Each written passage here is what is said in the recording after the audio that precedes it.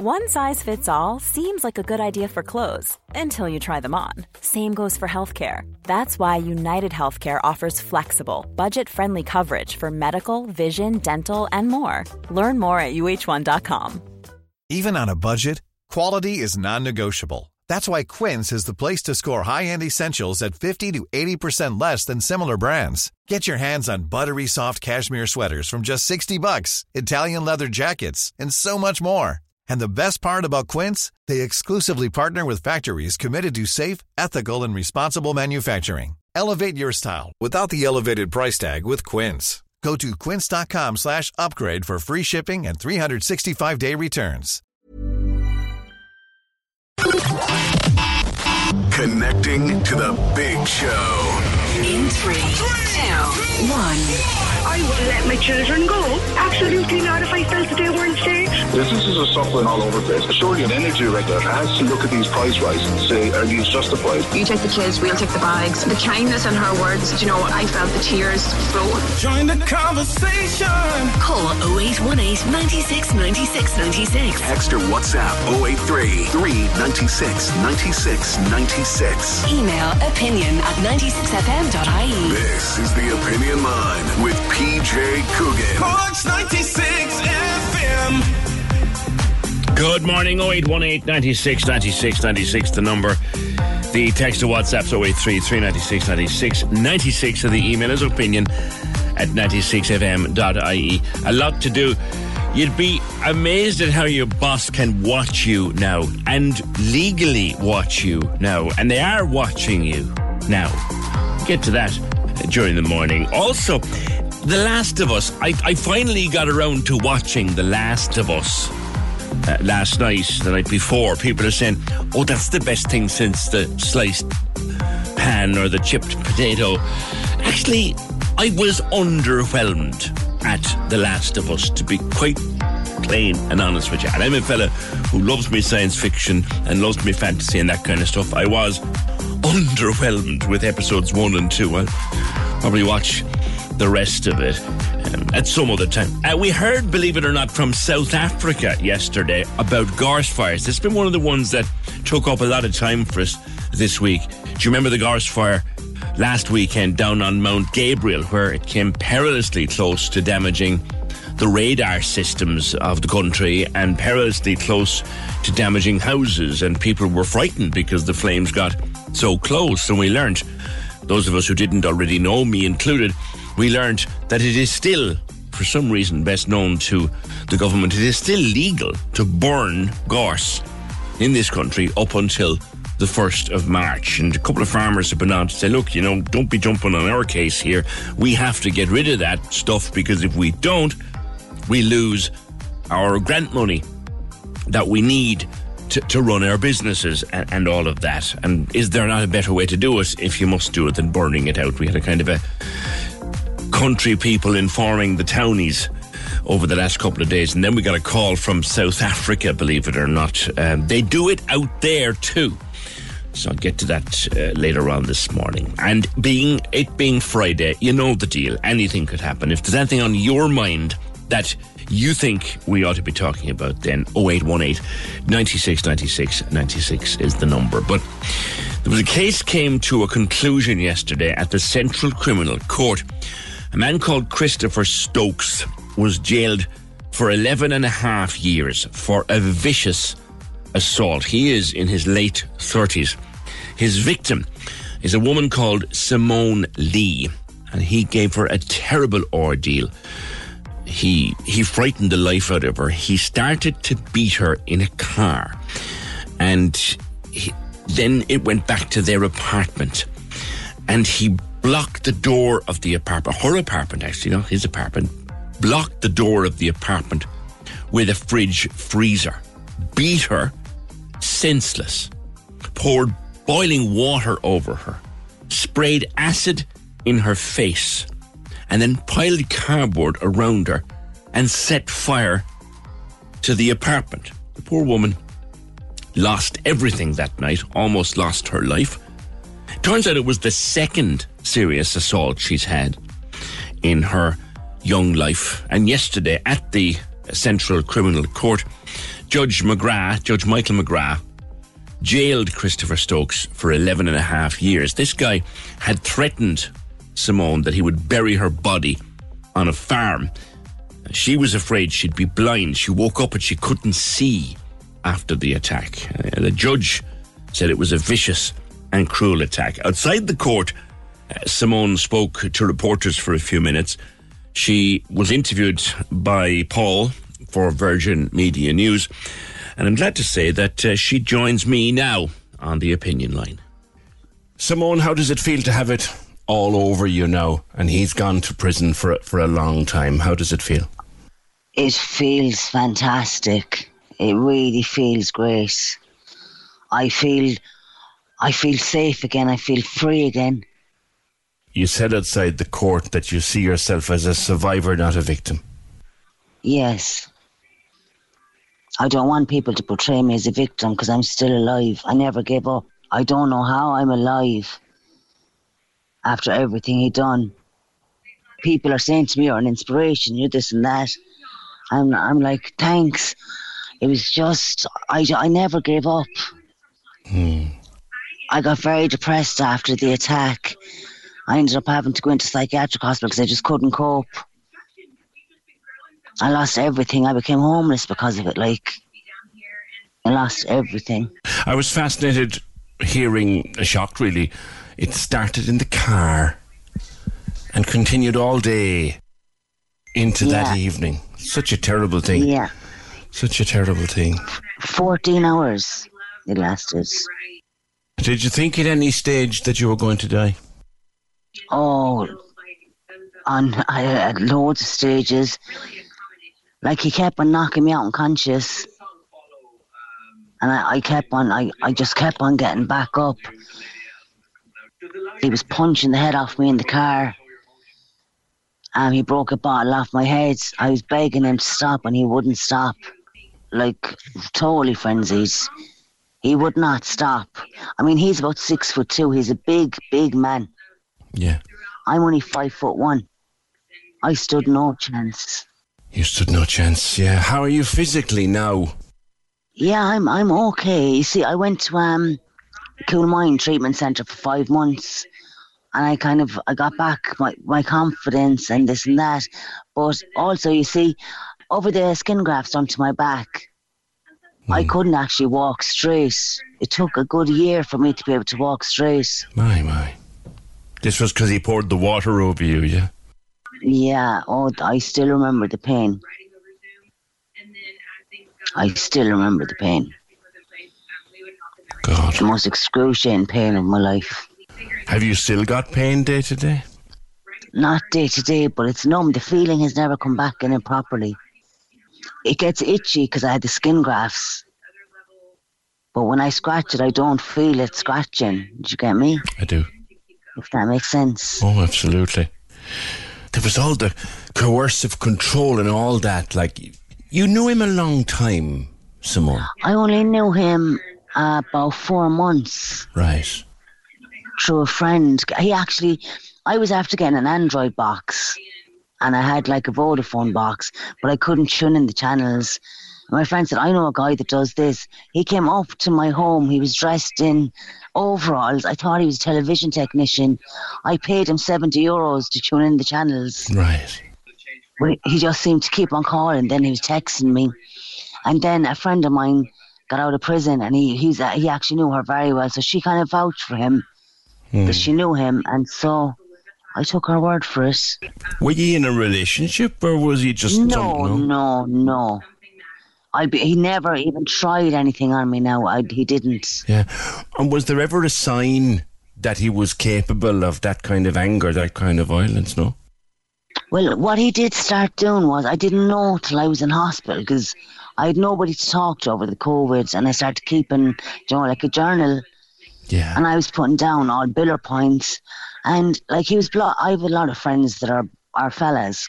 Yeah. He was blocking all my friends' numbers, and they'd call up to the house and they'd say, Simone, why did you block us? And I was there, I don't even know how to block. And the particular phone I had was a new phone. And I said, I don't know how to block numbers. And then they'd actually unblock themselves. And then it was like, if people called, He would say, don't even answer him, just don't answer him. And I'd be there, why? Right. You know, he was like, it was only when I talked to the lady in Adapt, she said it was coercive control. He changed passwords on my phone and everything, and I never even copped it. Christ. I thought he was being a friend. He was picking out clothes for me. I only said it today. He was picking out clothes and matching up clothes, and I was like, oh, lovely, I have a cool gay friend. A lot of my friends are gay. And I was like, you know, because he matched the clothes up lovely. Yeah. I just didn't see it. You know, when you say you didn't see it, you probably sat thinking, how didn't I see it? Or do you? Yeah. When I was in hospital, it was like, how did I not see it? Yeah. How did I not have... Because I do know, if I had told any of my family the way he was constantly calling up, they would have said, why is he calling up? You're not a couple. He was like, if he was going to the chipper, he'd ring me and say, do you want something in the chipper? And he'd bring it up. We'd watch a movie. And he never tried anything. It was just, he would never go. And I was very quiet. I was like, I think he'd go home. And it just, he never seemed to want to go home. Were you comfortable in his company initially? At the start, yeah. But like, my dad had died in November 25th, right, before the attack.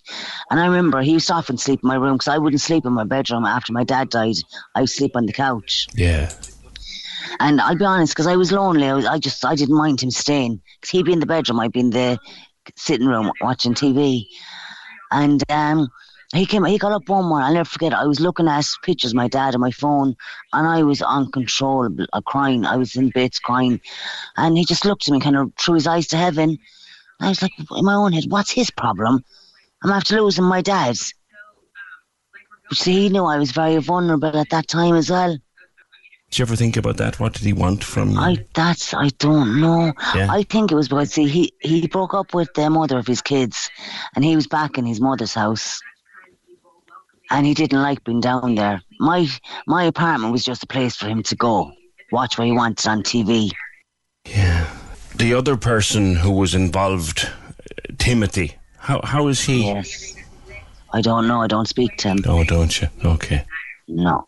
I haven't spoken to him since it happened. I know.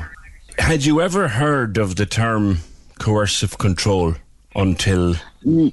No, not until I spoke to ladies in Adapt. And as soon as I said he was changing I put everything together when I had so much time in hospital. I was like, why was he changing my password? He was blocking people's numbers. He would answer my door. If people called, right, and just I was asleep on the couch, he would go down and answer the door, and he would leave people in or not leave them in. It was my home. Very sinister stuff. Yeah. When the judge handed down the long sentence, and he has got a hefty sentence, thank goodness. Yeah. Like, when the judge was preparing to sentence him, what did you think? What were you thinking might happen? Okay, well, the way I was looking at it I was like, okay, he never pleaded guilty. Up to Monday, he was still pleaded not guilty. I had to stop him getting bail. I had to go up to Dublin every 3 months to stop him getting bail. You were afraid that if he got bail, he'd come back? Oh, my God, of course. I was like saying to the guards, I'm going to have to move to England. I'll have to go somewhere in another country, and this is my home. I was happy when the judge said that when he does get released from prison, that he can't approach me or the other witness. I have a bit of peace of mind again. Yeah, some of the stuff that came out was very cruel. This about you were assaulted previously and he knew about it. Yeah, you see, I was assaulted in 2016. Right. I ended up in an induced coma. I was stabbed in the back. I was burnt with hot water. He poured it over my face. I had a cracked pelvis. He stabbed me in the back. They put me in an induced coma over all my injuries. And how did Stokes know about that? We were sitting down one day talking about it, and I was saying I made a full recovery. Full recovery after that. And I said, I thank my stars every day. Because my mother at the time had died before that. I said, I know my mother kept me alive. Mm-hmm. And I never paid. He would say, "Oh, what happened, Joe?" And I said to him, I said, "Yeah," I said, "I had to learn to walk again, chew food again," which I did. But I made a fantastic recovery. I couldn't have wished for a better recovery. So you shared this with him like you'd share it with a friend, I guess, yeah? Yes. And what happened was, on a couple of occasions then, so it was only when I had time to write everything down in hospital in my journal, he had said, yeah, I Googled that. I read what happened, Joe. I read what happened. He kept on, why would he keep on Googling it? Because I told the guards after this happened, I said, you do know he Googled what happened to me. But with that guy, at least he had the dignity to plead guilty. Guy got jailed for that, did he? Yeah, he got 9.5 years. 2 suspended for pleading guilty. Right. And after the attack, after Stokes attacked you, am I right in saying when you woke up first you couldn't see? That must have been terrifying. Yeah, I was blind for 3 days. He threw ammonia acid in my face.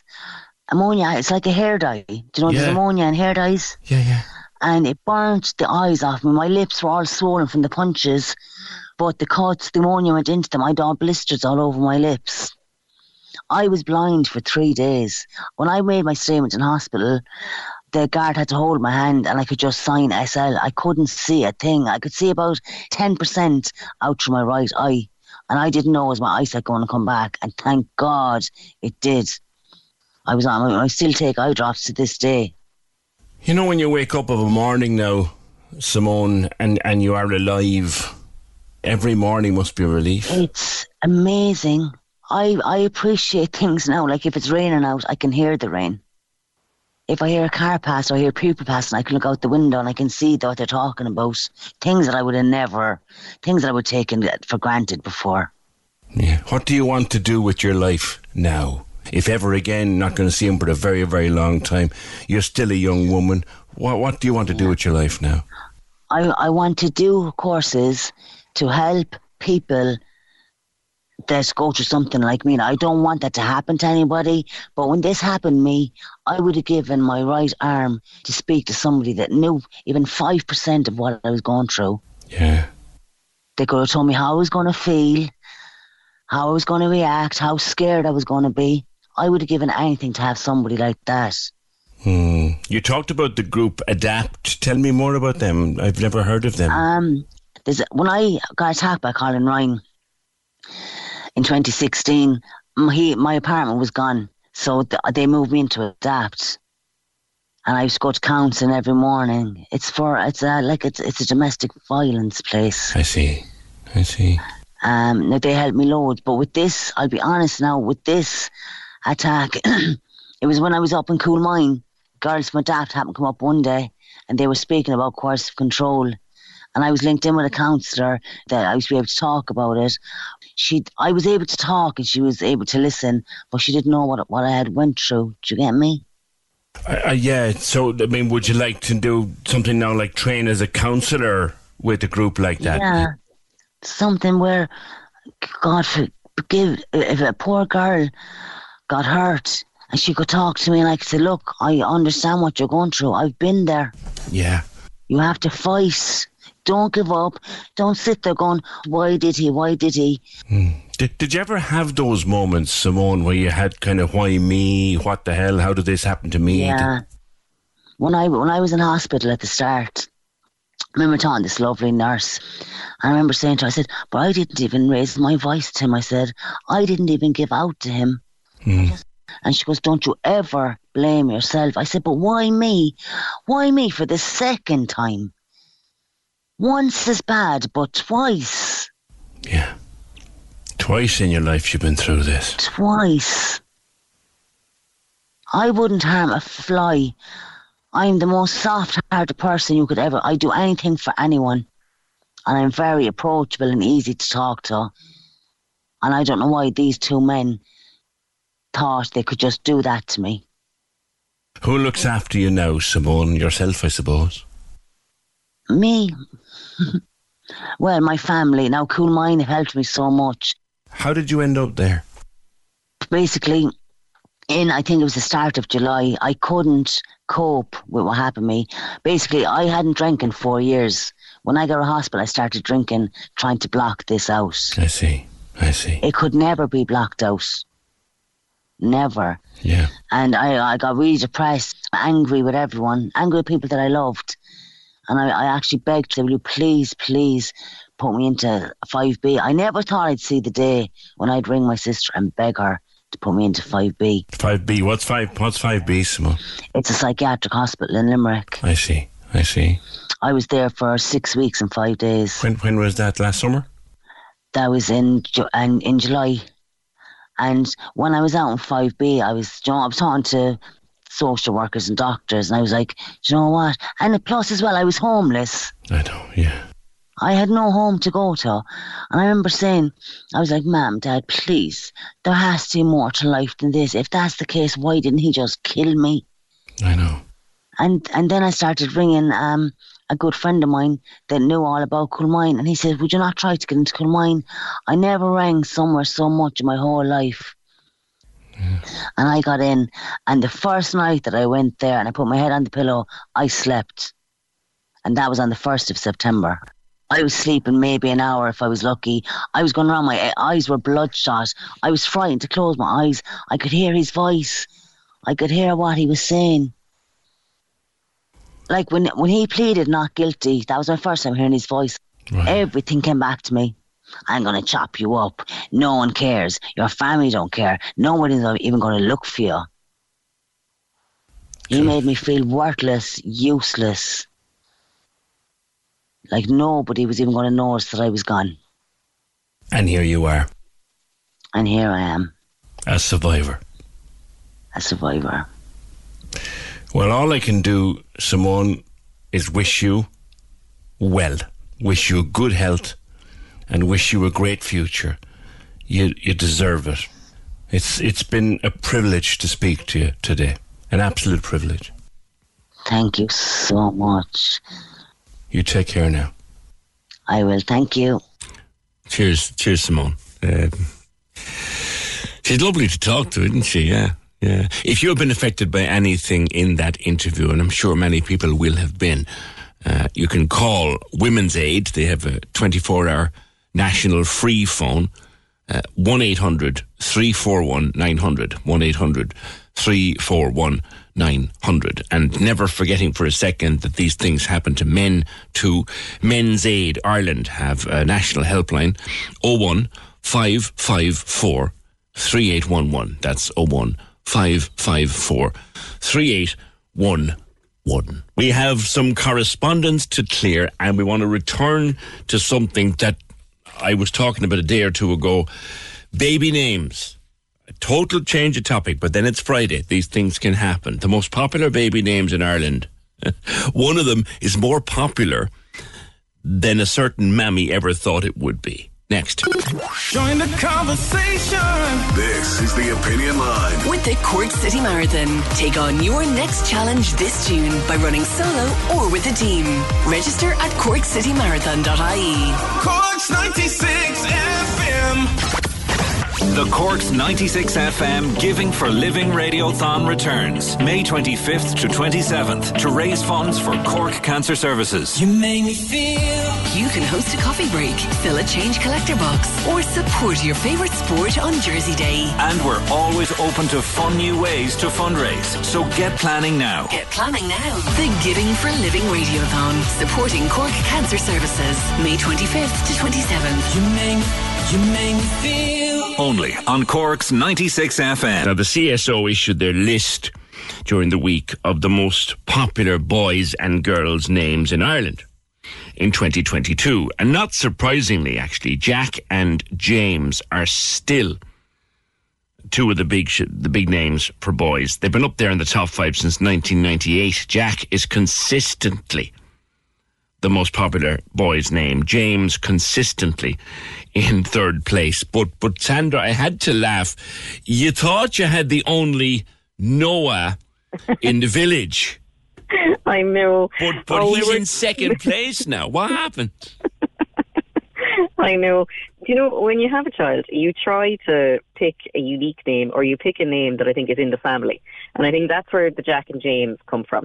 I think it's more often than not, it's a family name. But Noah, I didn't know any Noahs when I had Noah. Other than the one in the Bible, like. Yeah, well, you know, I didn't know any personally. He was born in February. We had his name picked before he was born. I was delighted with myself. I was like, Noah, lovely. That'd be great now. Lovely name. Everyone, like, when he was born, was like, wow, I don't know anyone by that name. Such a lovely name. And by the middle of that year, we were flooded with Noahs.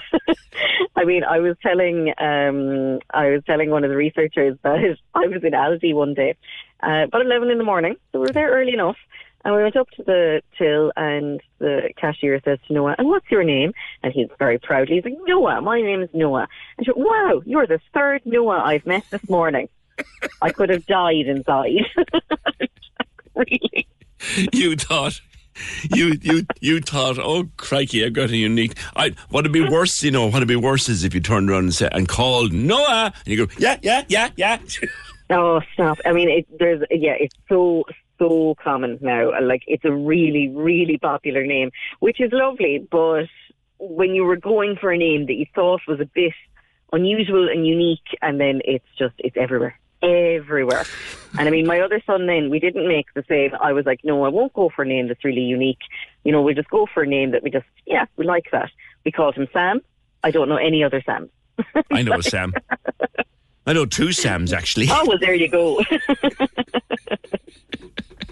Yeah, it's a nice name, though, Noah, isn't it? Nice name. It is. It's a nice name. But I do think people are going back towards kind of older names at the moment. Like Molly is really coming back. And Molly, when I was growing up, would have been, I only knew, like, grandparent age people who were called Molly. Do you know that kind of way?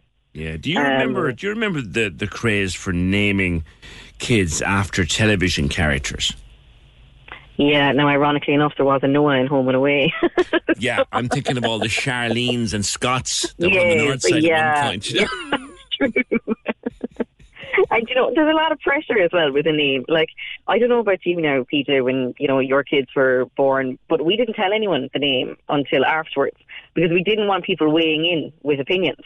Yeah. Whereas now people kind of tend, like even on the forums, the Mammy forums and stuff online, they tend to put the names out there and look for name suggestions and I'm going to call my baby this. And I wouldn't have done it. I'd have like too many cooks. Yeah. Don't want the opinions. I'll just... I remember we were picking names for the twins and we went through loads of names. You know, late at night, I like such and such a name, which we'd say, that's grand when you're 3. Like at one point... My daughter was nearly called April, and I said, that's lovely when you're 4. I'm not so sure when you're 24. But we ended up, when we picked them all, you know, I mean, the J in my name stands for Joseph, right? Mm. My wife's name is Jill with a J, right? Then there's James and Gemma, who insists on a J. So we're a family of flipping J's. And completely without any intent. We didn't realise that it was way too late. Way too late. You know? Yeah. And I mean, it's funny because you don't, I think when you're naming somebody, you try to think of, okay, does this suit a baby, but does it also suit an adult? And it's very hard. I mean, I went to school as a Bridie, and I still can't fathom how you name a baby Bridie. Bridie? You know? Bridie. Presumably it was Bridget, or actually it could have been Bernadette. No, so she was always Bridie. So she was like from junior infants in school. Really? Yeah, and I find that amazing. And I mean, there was nothing, you know, she's the only one I know, but yeah. The old names are starting to come back. I think they are. Yeah, well, my former colleague here, Fiona, her daughter's Nancy. Oh, yes, yeah, and that would be quite a traditional name, really, yeah. And I do know a Nancy, actually, who's about my age as well. Yeah, no, I think it's nice to see. You get sick of fancy names. Do you know what I mean? Noah, Noah is as old as the Bible. This is it, yeah. And as it turns out, we ended up picking 2 very biblical names. But, you know. What other name have you? So Sam is the other child. Sam, Yeah. Sam. That's right. I forgot about Sam in the Bible too. Sandra, listen, have a nice weekend. Good conversation. Thank you very much. Yeah, Noah is the second most popular name in Ireland in 2022 for a boy. The top 5 being Jack in 1, Noah, James, Rian, and Charlie. And for the girls, in reverse order, at 5, Lily. At 4, Sophie, Fia, Grace, which is one of the old names coming back, and Emily. I'd love to get a real unusual name. A real unusual name and why. A real mad name you picked for your child and why. And name that. And I know they're out there. Someday your child is going to turn around and go, Mammy, what were you thinking? What were you actually thinking? Join the conversation. This is the Opinion Line. With the Cork City Marathon, take on your next challenge this June by running solo or with a team. Register at corkcitymarathon.ie. Cork's 96 FM. Dermot Kennedy, live in Las Vegas. Cork's 96 FM. No way. Yes way. Hello, Paul Colledy.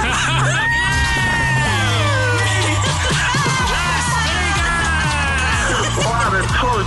How are you feeling? I'm absolutely buzzing. Oh my God. I can't believe it. Congratulations. Have a brilliant time in Vegas. Lads, I'm absolutely shaking. Thank you very much. A massive congratulations to our winner. Now stay listening for more great ways to win. Cork, thank you for supporting this music. Only on Cork's 96 FM. Baby name's Amy. Hi, PJ. How are you? Good. You have a girl called Bella. I do. And 3 boys. What are their names? So Spencer, he's 6, and then I have twins who are just turned 1, and that's Shay and Nate. So where did Spencer come from? Spencer, I'd heard the name on Criminal Minds, so Spencer Reid. Yes. Spencer Reid. One of the best characters of all time. Yeah, I absolutely love him. And my son is actually quite similar. Tall? Longish hair? No, he's tiny, but it's the brain. He's similar in the brain. Yes. Yeah. Oh, yeah. Now we're friends. Because Spencer Reid. Yeah. And Shay and Nate, where did they come from? I'd always wanted a little boy called Nathaniel. I didn't want it shortened to Nathan. Right. So, and then when we decided on Shay, because we couldn't agree on twin names at all, and then we settled on Shay, we both really liked it, so I was like, we'll have to shorten Nathaniel, and I didn't want to shorten to Nathan, so we ended up with Nate, so we had the 4 letters. Is Shay short for Seamus or just plain old Shay? No, just Shay. Just Shay. And yeah, a lot of people don't like shortening names. Yeah, like sometimes a lot of people call Bella Belle, and she hates it. Yeah. So I don't mind shortening some names. Like Spencer ended up being shortened to Spence. Yeah. Naturally. That's happening. Yeah, that even happened on the television show. Yeah, it did. Yeah. And Nate, you don't like Nathan, but you can live with Nate. Yeah, I love Nate. Yeah, that was actually from Gossip Girl. I used to watch Gossip Girl years ago, and I loved the name Nathaniel, and then it was shortened to Nate. In country and western times, they used to call him Nat. Oh yeah. Yeah, and I know why you didn't want Nathan. Yeah, because you didn't want people going around going, "Catch me, Mama, with your wagon wheel." Yeah. Tell me you didn't. I think as well, when you're naming babies, you have to, you have so many factors to take into account. And one of the biggest ones for me was the Cork accent. So we liked the name Theo, but when you hear it in the Cork accent, Theo! It's like, Theo! Yeah. sounds like a Chicago rapper gone wrong. Yeah. You have to just think of so many things. And will they be bullied in school, and will they like it? Spencer doesn't actually like his name. He wants to change it. But then again, he wants to change it to Sonic. So he's so like Spencer Reid. Spencer Reid is not even funny. Yeah. Sonic. The Hedgehog. Yeah. Right.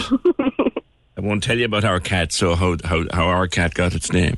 And Shay's happy? Well, they're what age are they?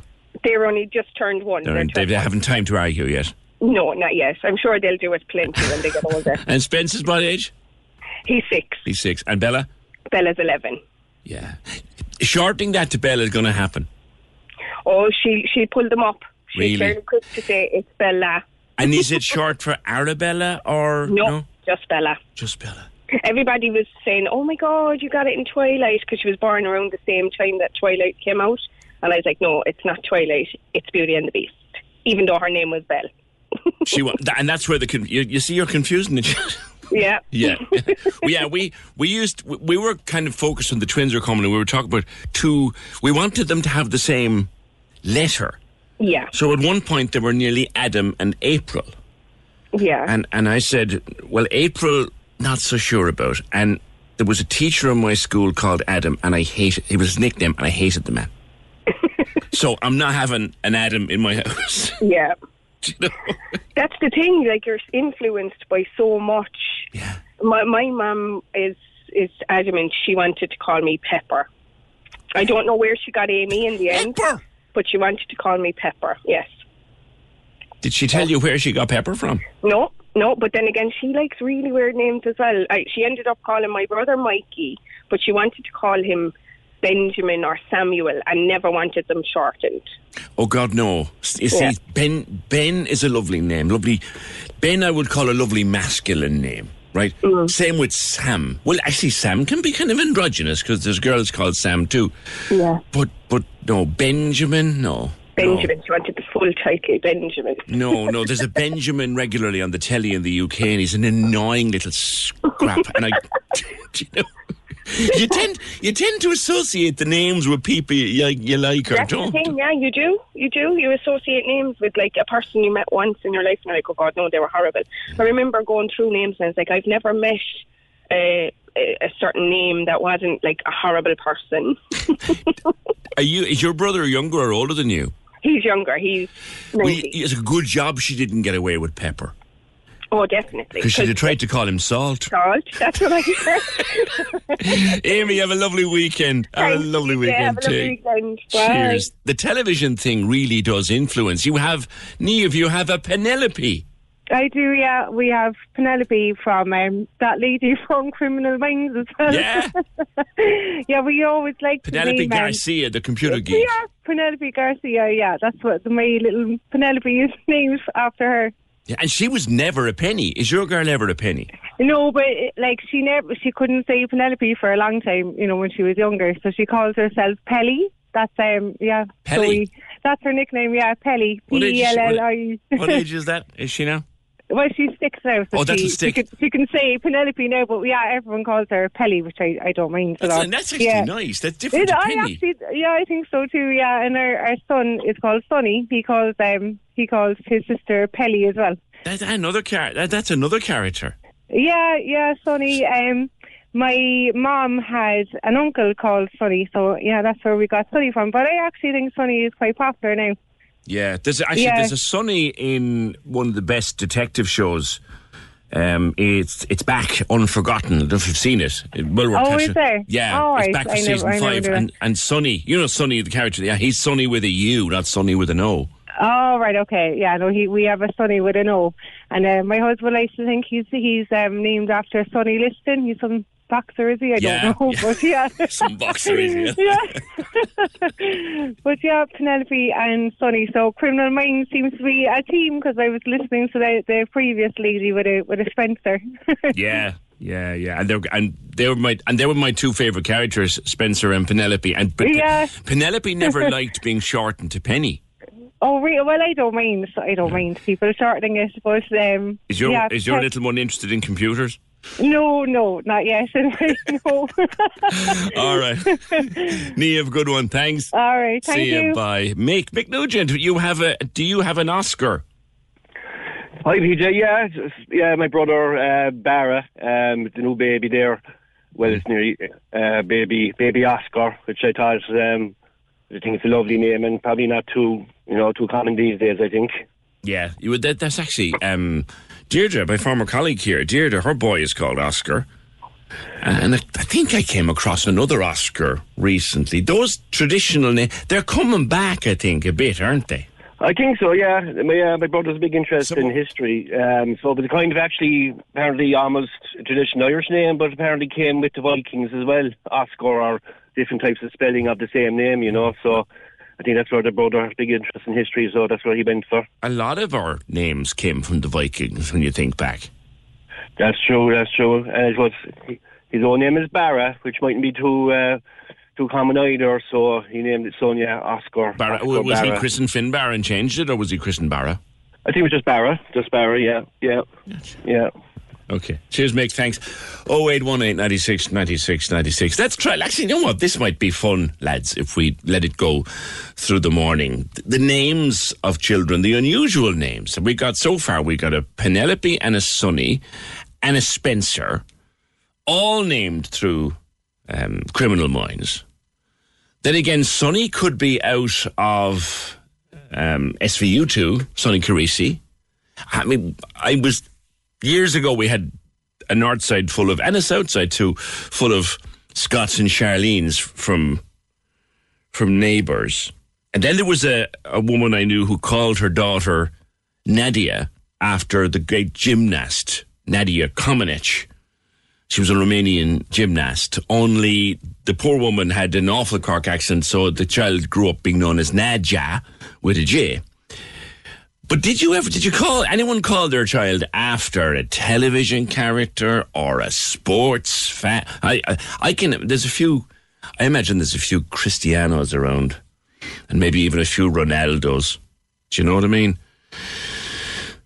Let's see what's out there, as they used to say. What they used to see? Let's see what's out there. What was that show? Oh, crikey, I'm lost. Let's see what's out there. Join the conversation. This is the Opinion Line. With the Cork City Marathon, take on your next challenge this June by running solo or with a team. Register at corkcitymarathon.ie. Cork's 96 FM. Cork's 96 FM invites you to run the Cork City Marathon Sunday, June 4th. Yeah, we run and we run and we run. Whatever you do it for, be part of this summer's favourite feel-good event. Register at corkcitymarathon.ie for Sunday, June 4th. Do it now. Do it now. With Cork's 96 FM. Yeah, we could have some fun with this, actually, seeing as it's Friday, and we tried to have a bit of fun on a Friday.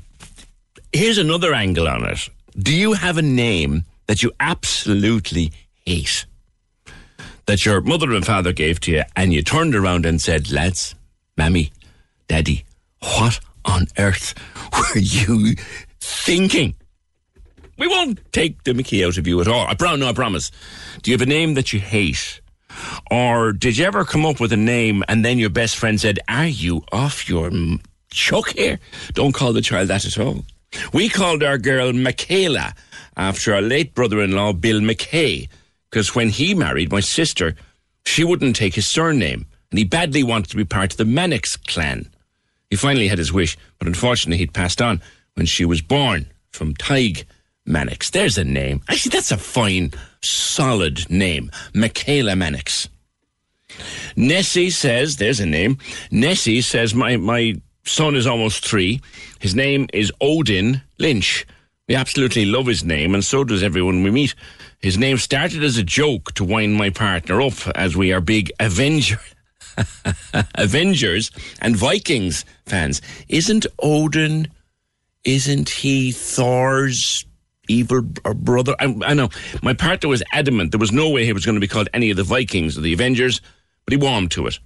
And we're super proud of our Odin to this day. Odin's also a huge fan of Casey and Ross and of PJ. We love the show. Keep up the great work. Thank you. Yeah, Odin, wasn't he? He was something in Thor. We've watched all the Thor movies a dozen times, myself and the boy. Odin was Thor's nasty brother, wasn't he? Something like that? I think he was. Yeah. Claire, I have a girl, Reese, and I get mixed responses. Rose, Tracy, named after Tracy Austin. Oh, yeah, Tracy Austin, the tennis player. Shelley, she was named after the Guns N' Roses song, My Michelle. Could you play it? 'Twould be great. Do you want me sacked by the close of play? today. I would if I could, but I can't, unfortunately. 0818 96 96 96. There's a name that is back in the headlines. And we had an email during the week from Denise about it. The name Bertie. Bertie's back in the headlines. See how I did that? Bertie's back in the headlines. He has his own podcast. He got honoured at a university the other day, although there was a protest. He'll be up there in the headlines, the 25th anniversary of Good Friday and all that. The lines are live. Hello. Join the conversation.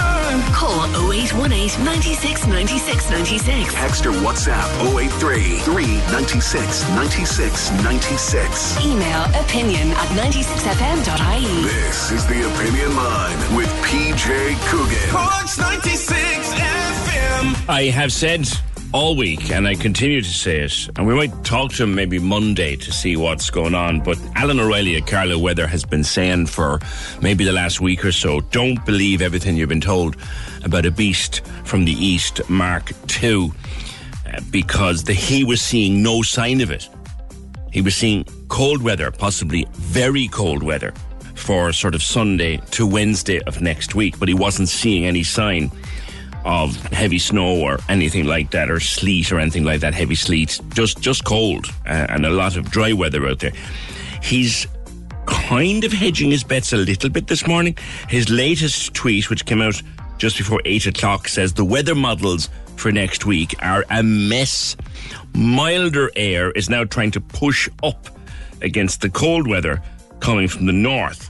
It could result in a mixture of rain, sleet and snow, so best to keep a close eye on the forecast over the next few days.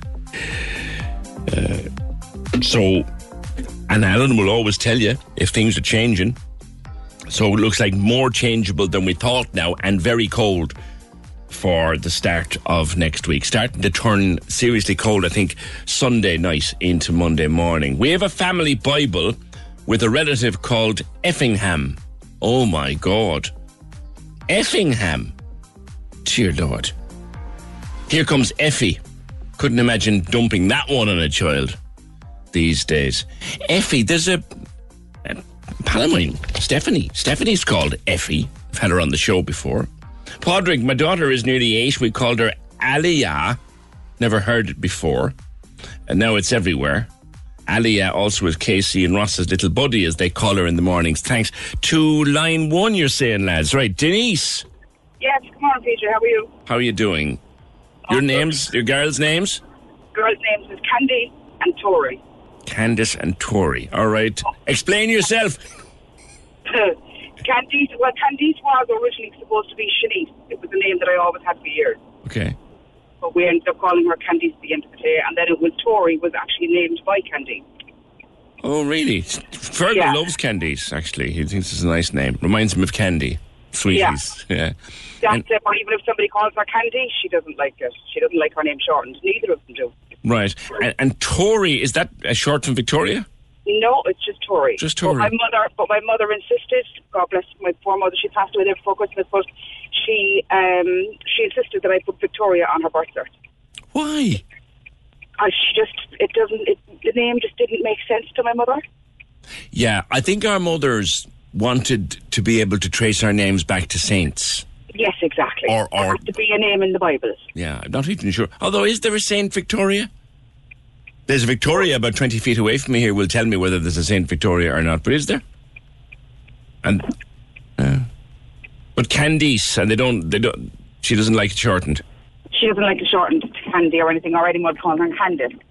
It's Candice.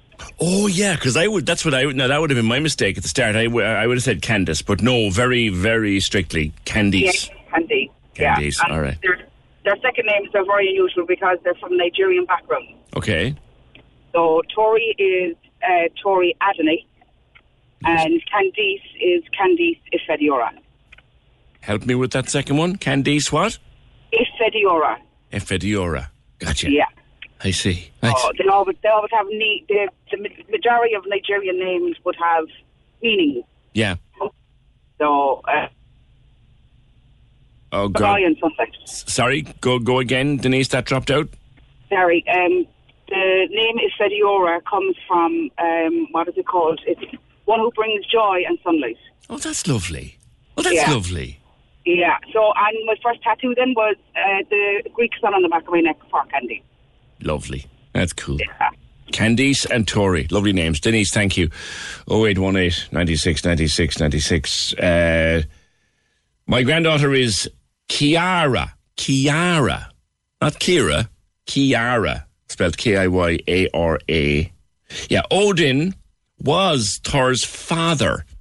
Loki was the nasty brother. Odin is the god of the Vikings. Thanks, Nessie. Yes. Odin, Loki is the guy who comes to Earth in one of the movies and meets I'm fanboying here, meets the Hulk and says to the Hulk, on my planet, I'm a god. And the Hulk picks him up and bashes him off the ground 3 or 4 times. And he goes, puny god. Love that scene. 0818 96 96 96. Voice message from Tracy. PJ, after my mum had 3 boys, she had one girl, me, and called me Tracy. And on her 4th pregnancy, then she was hoping for a girl for me to play around with, and she named her Joy. And my poor sister Joy don't like her name being Joy because she's the joy of her life after having me as well. There was a lot of joys around at one stage. I don't know if there are too many of them these days. Brings me always back to people giving their children unusual names, or if you like, non-traditional names, and then people giving their pets human names. I'm always thinking of George Patterson and Orla's dog called Trevor. His bloody dog is nearly 20 now. He's called Trevor. And there's a cat. I think I've told you this before. There was a cat in Douglas. Big, huge, ginger cat, the size of a dog. His name was Brendan. I loved it. 0818 96 96 96. Happy to come back to that if you've any.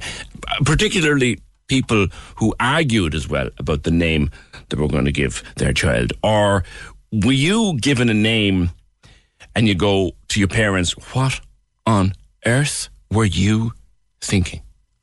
Like, come on. There was a guy in school with me, and we won't give his full name now to avoid his embarrassment, because he's still around and he has quite a successful business. His middle name was A. So we'll say, and I'm not sort of giving his real name here now, we'll say it was John A. Murphy. And you said, John A. What's the A? Archer. Like, in the name of the 9 parts of speech, as my mother used to say. What would you do calling a child Archer? Like, in Cork, like. 0818 96 96 96. Let us go back to gorse fires. You'll know there was a big one, a bad one, down in Mount Gabriel last weekend. And it was caused by the legitimate, which I was surprised to learn, the legitimate burning of gorse, which got out of hand, got out of control. And Christopher O'Sullivan, the TD for Cork Southwest, was on the phone with me here earlier in the week. He sent us in some pictures, and it was a bad fire. And people were frightened because it got quite near to some houses. It also got quite near to the golf balls on Mount Gabriel, which are so important to our aviation industry, to the radar systems of our country. And it opened a broader discussion on the opinion line about how on earth in 2023 are people still allowed to actually go and burn gorse. And a few farmers got involved in it and said, look, PJ, we've no other way. We have to clear it, but we kind of have no other way.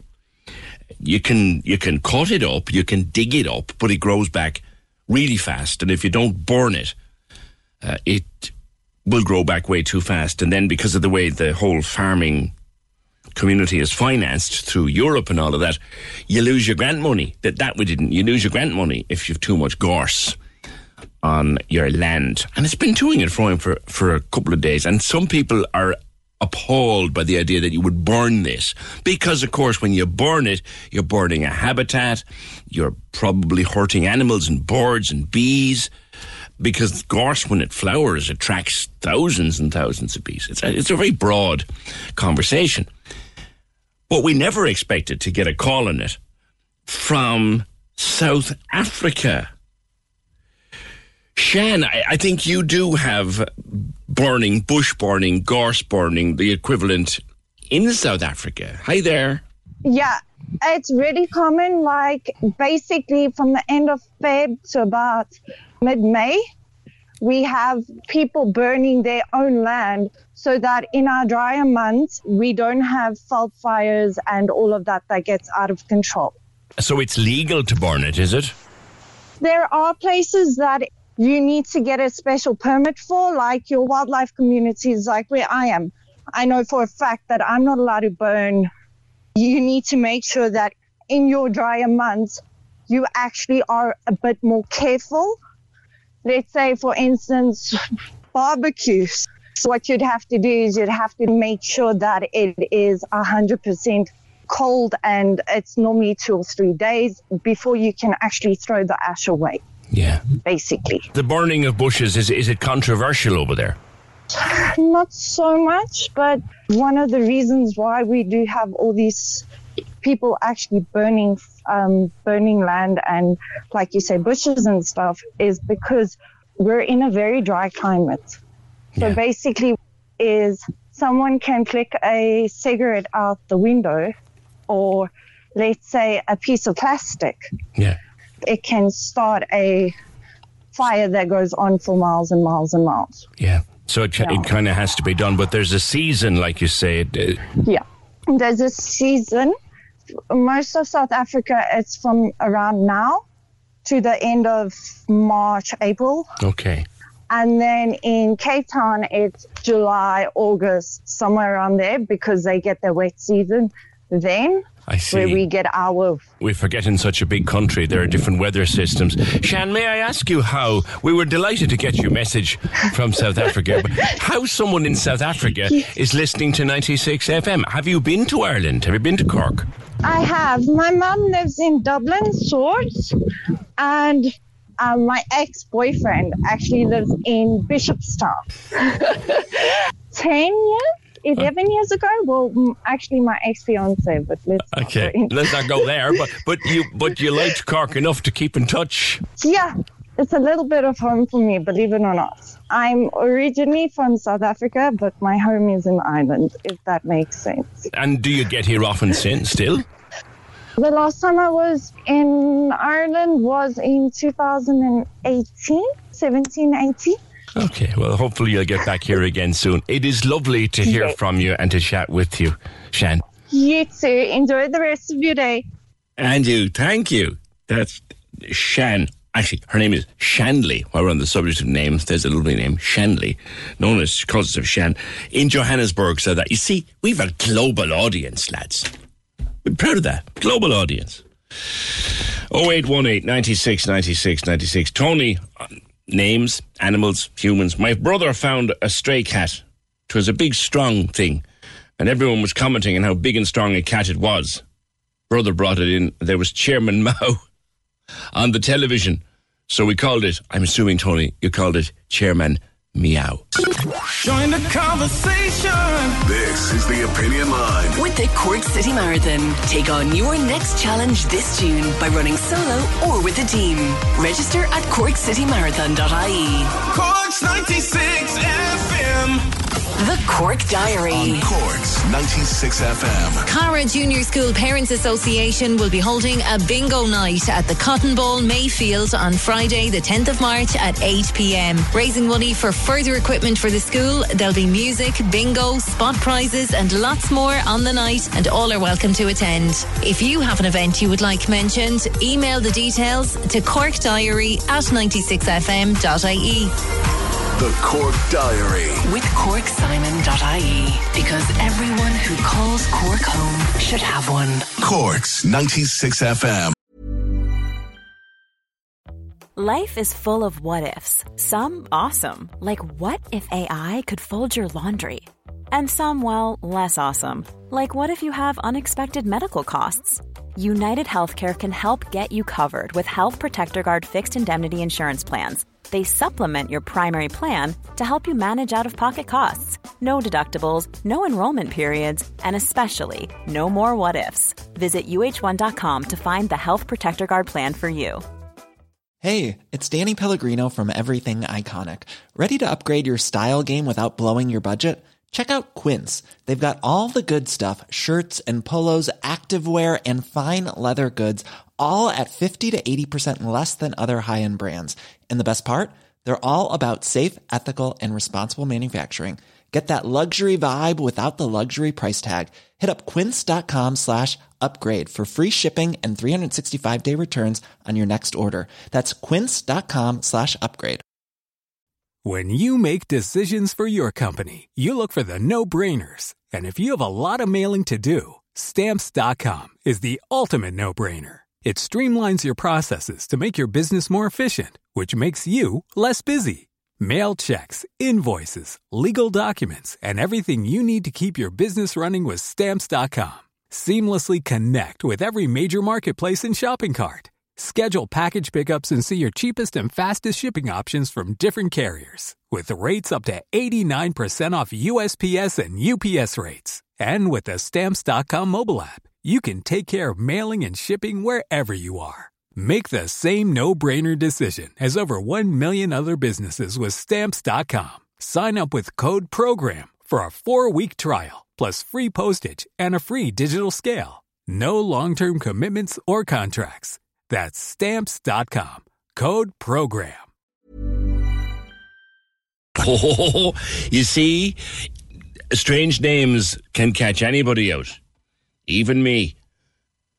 I said that there was a name. What name was it? Aliyah, I said. Aliyah, and the friend of Casey and Ross and loves the show and all of that. Aliyah. Oh, Daddy's on the phone. Hi, PJ. Just to let you know, her name is Aliyah, not Aliyah. If she heard you, she'd have murder. She's in school now, so she won't get to hear this, thank God. Whew, I dodged that bullet. Thanks, Dad. 0818 96 96 96. And we'll keep that coming. We'll get some good names during the course of the morning. Now, on Gorse fires and one or two other things as well, which I'll get to, because I'm sorry to hear, Councillor Audrey Buckley, that you've been getting a hard time online, because you're one of the local councillors we love having on the show, because you don't put a tooth in it and you say what's on your mind, unlike some other people we could mention that won't. But before we go to that particular topic, Gorse fires, you had something to say about it. Good morning. Good morning. Thanks for having me on. Well, look, the Gorse fires, we had the sheep and goats up in Templebreedy and Crosshaven. I would like to see something happening in County Cork, in Ireland nationally, actually, like they do in other countries, where they hire goats and a shepherd to clear all the brush away. And then things like it happened last week, this lastminute.com, people set to clear the land. Yeah. So I would like to see something like that happen. Other countries are doing it. It works very well. Yeah. It's a green way to do it. It's, biologically, it's for animals, for the habitat. Yeah. It ticks a lot of boxes, I was so surprised to learn from Christopher O'Sullivan that it is still legal. I thought it had been deemed to be illegal years ago. But goats, and you're not the first person, actually, Audrey, to suggest goats this year, to bring them in to clean the scrub and the bush. Thanks for that. Can I get on to your unpleasant experience recently? You have regularly been on the programme here talking about antisocial behaviour on the 220 bus and on the beaches, and people leaving waste around, and I think you'd also... Litter. I have a big issue with litter. It's one of the biggest pains of my life, because I just don't understand it, And you got targeted on TikTok. Yeah, I did. I don't personally have TikTok myself, so kind of what happened was back in 2019, I just was elected actually as a new councillor, and then when the whole that I spoke on your show about the Church Bay Beach, picking up 10 bags of litter of drink after one day, that kind of carry on. A TikTok account was created with my photograph, my council profile photograph, and underneath it, I hate teenagers. So this account was created. I don't have TikTok. I still don't have TikTok. My brother, who works abroad, contacted me and showed me a picture and said, get onto TikTok. This is put up your picture, and an account has been created in your name. I hate teenagers. I didn't have TikTok, so I had to scramble and get one of my kids to go on to have a look. So there was a teenager had created an account, and there was a small bit. I think it was just put up, and I think what had happened was one of the parents of my brother's friends saw it, and straight away contacted my brother to tell him. So the guards were called, and I reported it to TikTok to take it down. I think after a couple of weeks, I kind of gave up looking to see if it was taken down because it hadn't been. Yes. The guards knew about it. To be honest, I don't think anybody knew how to address it. And only recently, again, one of my kids were saying that my picture was up on TikTok still. And now it's under a different name, but it's my photograph, my council photograph. So it's a big issue. God only knows what else is out there, because I'm on Facebook and I probably do a bit of Instagram. I don't do the other two social media pages. So we're not accountable. I think you have an idea, I think, who's behind it, though, do you? Oh, yeah, we do. And the guards spoke to them, but the photograph is still there. And TikTok were constantly being alerted that this was a fake account and it was using my personal details, and they still haven't taken it down. What did they say when you told them? Nothing. You basically, what you do is you right-click on the picture or the page and say it's an authorised use. A very basic system. And I just think it's very unfair. It's unfair for everybody, not just for political candidates and that, but it's for anybody. It could destroy somebody's life. Yes. I mean, it's. I understand some of the stuff that was being said was quite nasty. Yeah. All about I hate teenagers and that, which is quite nasty, especially that I have 3 kids myself, 3 teenagers now. I'm fortunate enough I use my maiden name. I don't use my married name, so my kids were shielded a bit. But still, it's not a nice thing because it's up there forever, kind of, you know. How did they feel, or had they seen it? How did they feel? I showed them. They had to show me how to use TikTok because I didn't know how to use it. TikTok, I think, it has to be accountable. All these social media sites should be accountable because it's life-ruining. I'm lucky because I'm older, but if it happened to a younger person, it's always up there. So if you went for a job interview or for anything, this stuff can be popped up if somebody looks up your name. And Audrey, would you consider yourself tough? I would be tough, yeah, I think. I lived in America for 20 years. I think tough anyway. I'm pretty tough, but not as tough if anybody started, speaking about my family, my kids, etc. Yes. Personally, I can kind of take it. And what I do, I don't engage. If I post something up, and social media, it's a great platform for local issues that are going on when we're looking for help moving the sheep or goats, those kind of things, Yeah. But then the dark side of it is if this whole keyboard warring stuff starts on it, I walk away. I don't engage. I'd private message somebody, or I'd pick up the phone and call them to clarify, or I'd try and remove it. Yeah. And like you say, being in the public eye like you are as a local politician, or like myself, the job I do, you're in the public eye. There's a certain amount of it comes with the gig, and we know that. But when you bring our kids into it, you cross a line. Yeah. You cross a line that's not and no one has any right to cross that line. No. Somebody has to be held accountable for it. And I just think it's a very slow process what they're trying to do, or we hear what they're trying to do about, removing this content from social media pages. Well, for me, this didn't happen anyway. Okay. Well, and it appears that getting any of them to move quickly is just it's a pain in the neck. They don't. There must be. Would you be a supporter of stronger legislation? Oh, absolutely, because I'm kind of tough enough and I'm older. And look, But I feel bad for any youngsters out there that this has been happening, and it's up there for everybody to see. And if they ask for it to remove, it's not been removed. The photographs and that, you know. Yeah, they say, well, it doesn't violate our community standards. That's the famous one from Facebook. Well, sorry, sod your community standards. I don't want it up there. It offends me. Yeah. Yeah, absolutely. And it's a direct attack on me. Audrey, before I let you go, and we believe, I thought the local elections were only the other day. We've another round of local elections next, is it May 12 months they're due? Yeah. In 20, I assume you will be standing. I will actually. I was just speaking to Councillor Seamus McGrath, who I'll be running with in the Carrigaline MD area. Look, I'm very happy. I have great support from their office, so I feel, I'm getting a lot done. So there's more to do. So I've. Oh God, that's an old one, isn't it, Audrey? That's good. It is. No, the posters though. We might not see that many posters in Carrigaline next year.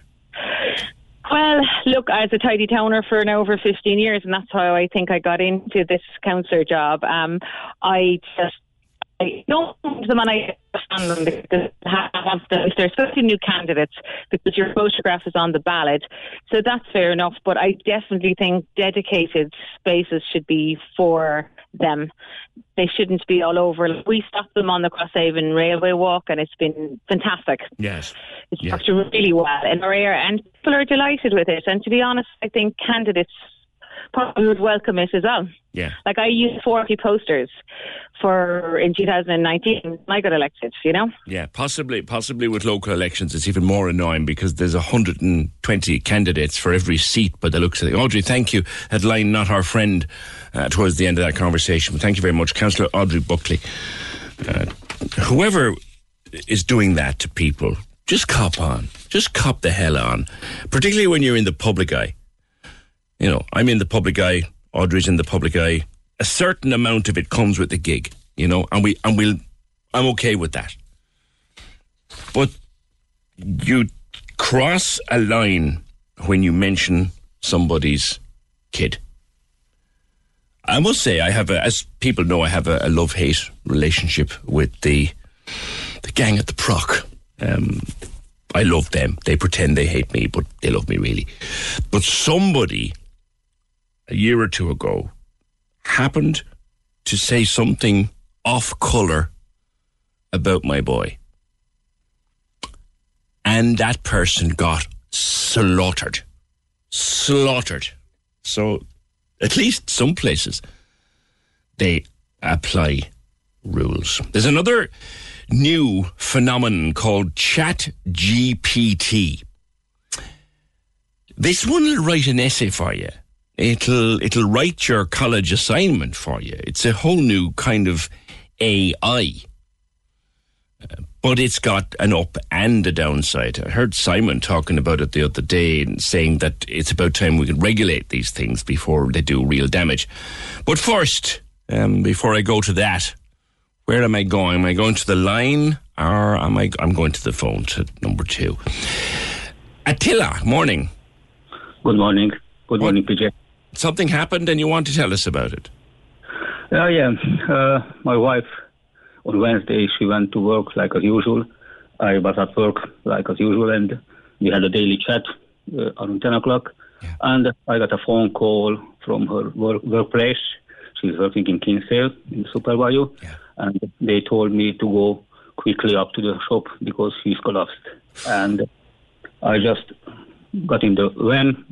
I was driving up to Kinsale. I didn't think some serious thing happened. But when I approached to the shop, I saw the helicopter circulating above the shop. And my heart started beating hard, you know. Yes. And I saw so many ambulance, paramedic units around the shop and the people assisting them. And when I got in the shop, I saw my wife on the trolley. They were fighting for her life.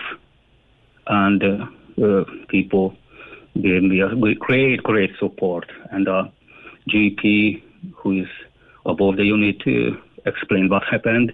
She had a cardiac arrest. And they were fighting for her life that time. Is she okay, Tina? Yeah, she's okay at the moment. Yeah, she's in the intensive care in the CUH. And I just couldn't imagine this happens. She's so healthy, so energetic woman, no previous record previously, and I just would express my great happiness, and I couldn't imagine this happening, and they were treated me very well. You would have been. Were you treated for shock? Because arriving like that and seeing the ambulances and the paramedics and a helicopter overhead, you must have got an awful shock yourself, did you? Oh, I tell you, PJ, it was unbelievable. I just completely struck down with the shock, and I couldn't even move. And the GP explained me they are try to stabilize her condition to deliver to the CUH, and they explained what happened, and the colleagues and the store manager and everybody gave a hand that time, and the paramedic unit staff and the ambulance staff was amazing. They were so kind and nice, and I just realized then they're superheroes among us, you know. Ain't that the truth, my friend? Superheroes, and they don't always wear capes. Was she taken in the chopper, or did she go by ambulance after? She went up to the ambulance. Yeah, the chopper didn't land because the place wasn't suitable for the chopper, you know. And I went with her to the hospital, and the staff was working really hard to give back her to life, you know. Aren't they brilliant at what they do? Oh, absolutely. They are top of their job, you know. Yeah, we hear so many stories about the health service and the problems in the health service, but it's like that, Attila, when you really need them, there they are. Absolutely. We couldn't realize how important their job, and they are always there if we need them. They responded very quickly, and the staff in the shop and the GP and the pharmacy workers, which is in that unit, they responded quickly. 3 minutes, within 3 minutes, they gave assistance for her, and this few minutes changed her condition, because if they are delays, she's gone. She's gone completely. And how are you?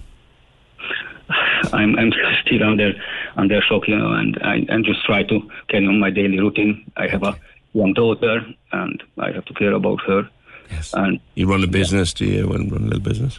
Yeah, I have a little business, and I'm try to running my workshop, you know, and just to be strong and giving the support for her. Yeah. Well, she's getting the best care she can get at the moment, and hopefully someone's taking care of you and your family. And thank you for calling me. And I know that shop.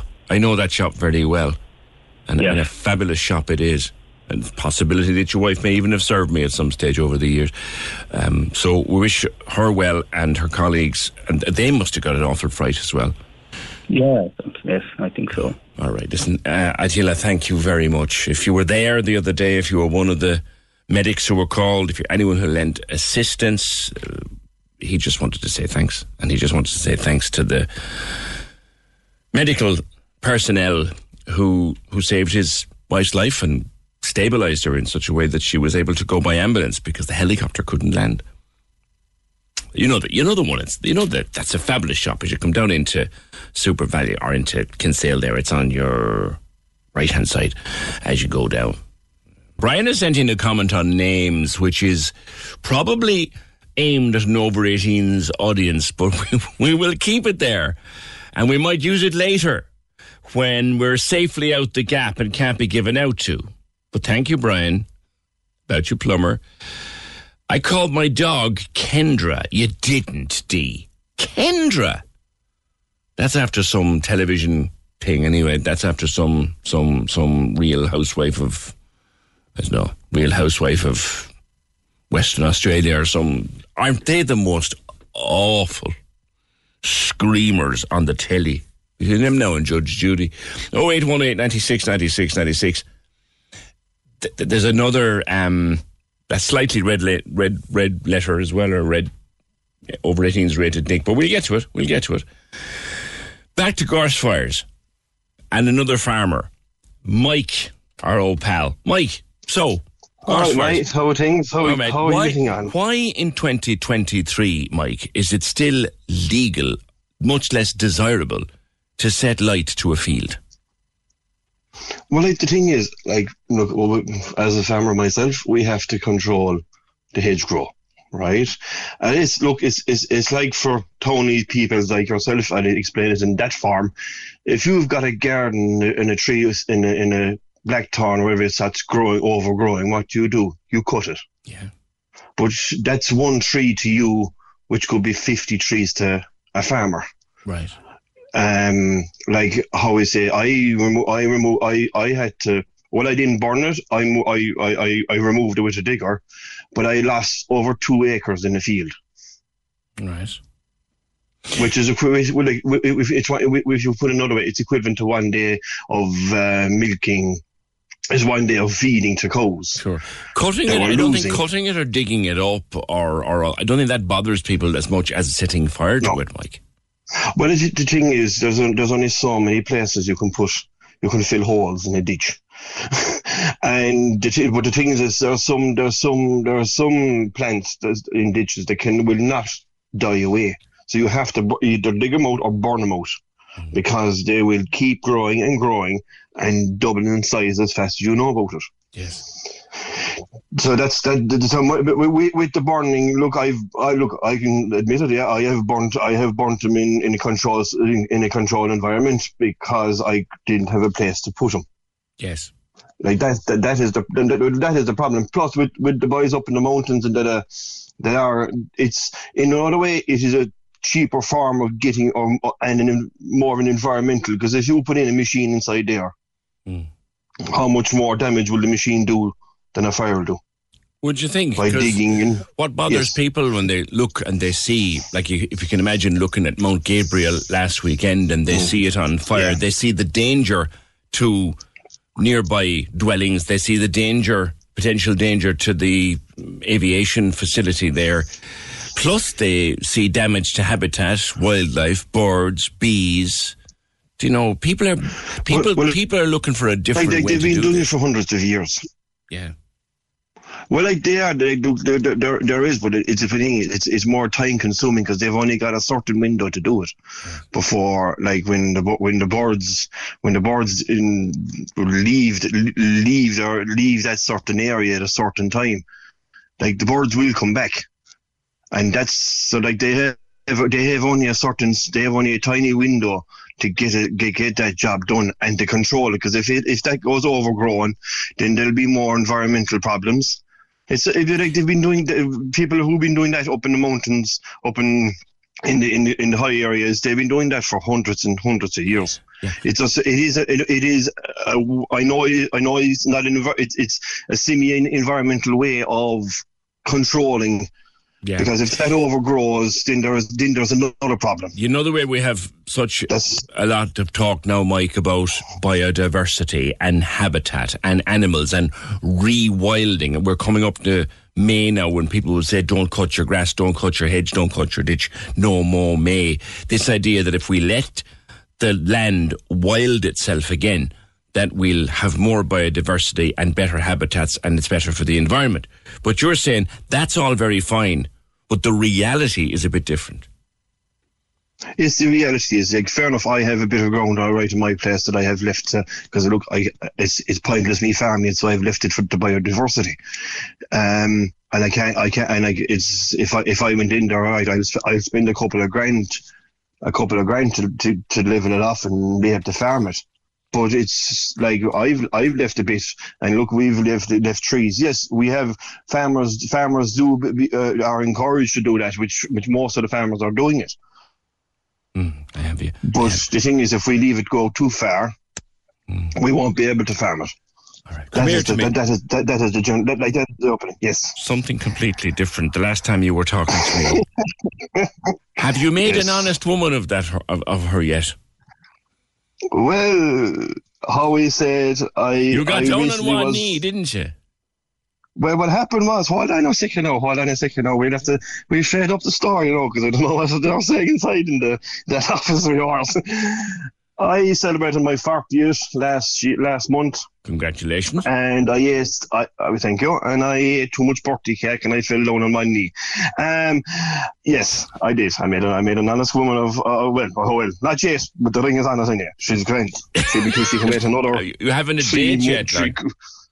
Jed, come here now. I have to finish my parlour first, but you'll give me half a chance, will you? But the road frontage is off the market, Mike. That's what we're saying here.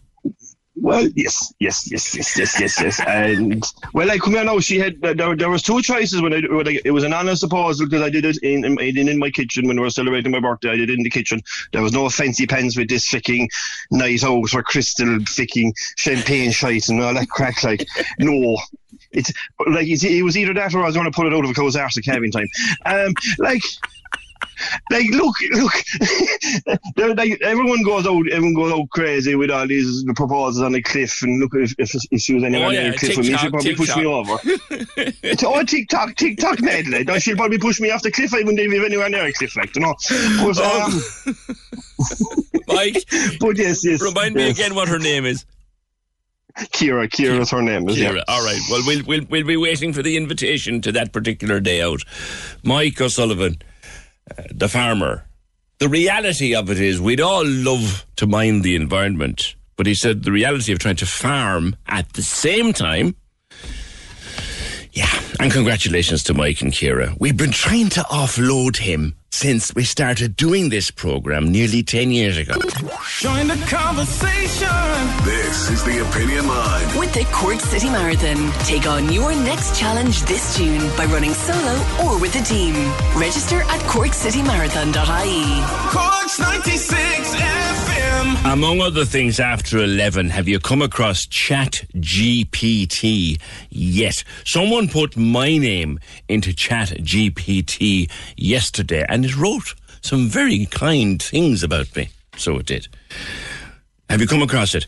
On names, a few more comments. I named my youngest son Joseph Robert after Joey and Robert Dunlop, the rally drivers, wasn't it? It was. Oh, motorbikes. 0818 96 96 96. Then Denise wanted to know about one name in particular that's back in the headlines. He got an honorary presentation the other day. Was it a doctorate or something? And he's got a podcast now and he's turning up on every show as we look towards the 25th anniversary of the Good Friday Agreement. And in fairness, the part he played in cutting that deal can never be taken from him. I speak, of course, of Bertie Ahern.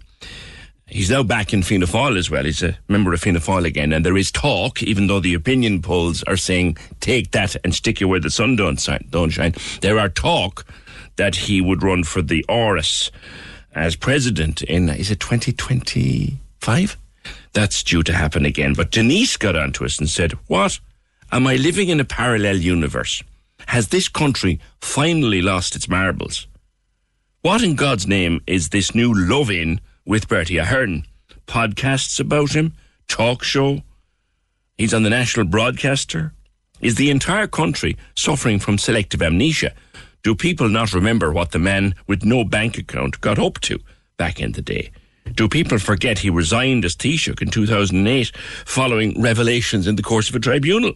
I can't believe he's back in the fold with the Fianna Fáil party. This is a scandal.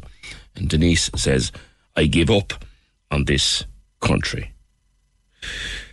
Couldn't disagree with a lot of what you say, Denise, except one thing is for sure, he is going to be in the news a lot between now and the middle of April, coming up to the 25th anniversary of the Good Friday Agreement. And I remember covering that story as a journalist and remember the tension leading up to it and the part he played in it. And unfortunately, you can talk about the tribunals, you can talk about Fianna Fáil, you can talk about money, you can talk about envelopes, no bank accounts, whatever. That's fine. Is what it is, and it's pretty nasty stuff. But you probably wouldn't have a Good Friday Agreement and you probably wouldn't have a lovely, relatively safe Northern Ireland now if it wasn't for Bertie Ahern back in the day. Him and a few more like him. But Denise is wondering, what is the new love-in all about? Your thoughts on that? Welcome. Join the conversation. This is the Opinion Line. With the Cork City Marathon, take on your next challenge this June by running solo or with a team. Register at corkcitymarathon.ie. Cork's 96 FM. The lines are live. Hello. Join the conversation. Call 0818 96 96 96. Text or WhatsApp 083 396 96 96. Email opinion@96fm.ie. This is the Opinion Line with PJ Coogan. Cork's 96 FM. We had some fun with names this morning, and I'd love to, before we finish, I'd love to talk to someone who absolutely hates their name. There's some great names out there that people hate, or someone who's always been called a name that wasn't there. Theirs, like. I mean, I had a teacher in school, Nolly Brett. He was a physics teacher in Creastry, and for years, he called me Larry. I don't know why. I have no idea why he called me Larry. Yeah. Antoinette says, my son is called Sam, but when he was born, his dad called him George. And he called him this until the day he died, the day his dad died. I met a friend the day we were home from hospital. Robert lifted Sam up and called him George. Her dad had passed away the day Sam was born, and his name was George. Ooh. That nearly brings us back to signs and symbols during the week, and messages that those gone before us are always still around. That's a good story, Antoinette. Thank you for that. 0818 96 96 96. I'm going to read you something. And my mother did not write this, by the way. My mother didn't write this. My wife would know better. PJ Coogan is a well-known Irish radio presenter who's currently the host of the weekday morning show on Cork's 96 AM called The Opinion Line with PJ Coogan. He's been at the station for many years and is one of the most respected voices on local radio in Ireland. I like that. PJ Coogan is known for his engaging and informative style of broadcasting and has become a trusted source of news and information for listeners in Cork and the surrounding areas. Now, my mother didn't write that, my wife didn't write that, my best friend didn't write that. That was written by a machine, if you don't mind. Yes, it was. It was written by ChatGPT, which is the latest sensation on the block. Katrina Devereaux has been writing about ChatGPT for the Echo, and she joins me. What on earth is this thing, Katrina? Good morning. Good morning. So you might be familiar with things like Siri or Alexa, and you can ask it to turn on your lights or play the radio or whatever. Yeah. But this you can ask to do much more deeper, meaningful things. You can ask it to write an essay about the River Lee running through Cork. You could ask it to do that essay in a Shakespearean style. And what people are excited about is that it's kind of a tool, become a very kind of foundational tool that would allow people to do a huge amount of work without having to do the work. So you likened it to, say, Alexa, so it finds what information is out there and gives it back to you, but it's more complex than that in that it gives it back to you the way you want it. Yeah. Like it's been trained on trillions and trillions of samples of text off the internet. It's a company called OpenAI. They wanted to do what's called this large language model. They feed it trillions and trillions of examples of text from the internet, scraping, and then it actually teaches itself, which is why this one is a little bit more impressive than previous AI chatbots. So it actually plays like a game with itself, kind of like Blankety Blank or Mad Libs, it's called in America, where it's like it takes out a word and it has to guess what that word is missing out of a sentence. So then it actually starts to understand the statistical structure of how language is created. So if you ask it to do, like I was writing an article for the Echo and I wanted to say, like, write an article for the Echo about the Cork hurling team. So it'll write an article for you I don't know if it'll be very good or not, but if you ask it to write an article again tomorrow, it'll generate a completely different new type of article, with like obviously lots of the same content, but just structured completely differently. So it's kind of amazing. Like your brain would melt when you try it. Once you start playing with it, it's very hard to get away from it because you're like, oh my God, it can do anything. I could see how schools, colleges would be very concerned about this, because can you tell whether I've gotten ChatGPT to write my piece about Shakespearean tragedy or that I've actually written it myself? How can you tell? How can anyone tell? I mean, this is all very new, so I think academic institutions are grappling with it. Like it's not, I have seen examples of people saying that it's generated essays that are complete nonsense, that you read that as if it's right, but when you go to look at the references, they're entirely made up. So, and I've seen some other university lecturers kind of going, there's not a hope that ChatGPT would be able to pass my exams because it's so niche, lots of, very, so like, third level content would be very, very niche. But maybe if you're, if you're in secondary school and you're strapped for time and you need to churn out an essay about, Michael Collins's role in the revolution, then it probably will make a really good fist of it. And I don't know how a history teacher is going to say, sorry, PJ, I don't think you did that. It's too good. I watch my wife upload college assignments through that Blackboard system or whatever they call it at UCC, and I've seen how much they test the text for plagiarism. So you could see how college IT systems could be updated to that this might have been written by ChatGPT. Isn't there an irony in that, though, that it's meant to be saving you time, but it's going to generate a whole other level of work for other people to stop people plagiarizing? Isn't that the truth? It's growing faster than moss on a wall.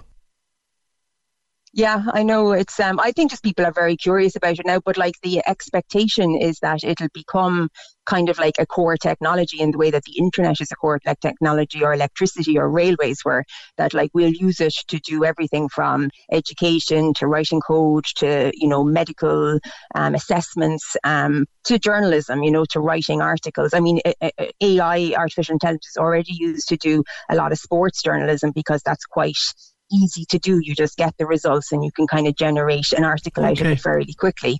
So, and like there's some kind of mad statistics that like 13% of the workforce in the US write for their living, that it's like content creation is like a huge part of our workforce. So on one way you could say that's very scary that all these jobs are going to be out, or else you could just see it as a way of augmenting and maybe helping you get through a lot of work. When you look at kind of like the pressures of journalism at the moment, and newsrooms, that maybe some of that work could be done by an AI and then made better by a human. That's kind of a positive outlook of it. The other outlook would be like, well, let's replace our newsroom and just let's get a language model to write everything, so but I don't think, there's no personality in those articles. When you read it, there's no humor, there's no personality. So I think that's what we want out of writing, that's what humans like. Now, you could think of it being misused, couldn't you, Katrina? Wasn't there some mental health company admitted recently that were using it to respond to people in crisis? Like, you don't want to go down that road. But also, could you look at the other side where you go, there is a huge mental health crisis. We don't have the resources to respond to people. And if there is a model that's been changed, and so therefore, if there was a human supervisor able to have a correspondence with 25 patients instead of a one-on-one patient, maybe that's a good thing, Yeah, I heard my colleague Simon Murdoch here the other day saying we need to regulate this thing before it gets out of hand. People might agree with him, but is that even possible? I think like that, there's two things that I have been most concerned about this technology is the concentration of power in the hands of very small amount of large tech companies, and then the huge energy resources that are needed to power this, the supercomputers that generate this stuff. So like, in my mind, self-regulation is no regulation. Yeah. So how do you begin to regulate it? They're talking about this is all proprietary technology. It belongs to big tech companies. There isn't governments or academic institutions able to compete with the humongous budgets that are required to do that. So that's a huge area of concern.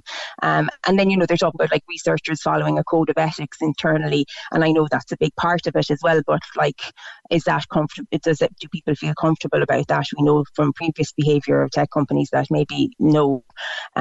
So yeah, I think like there's the argument, you know, they're too big to regulate. How would you keep on top of it? That's the thing.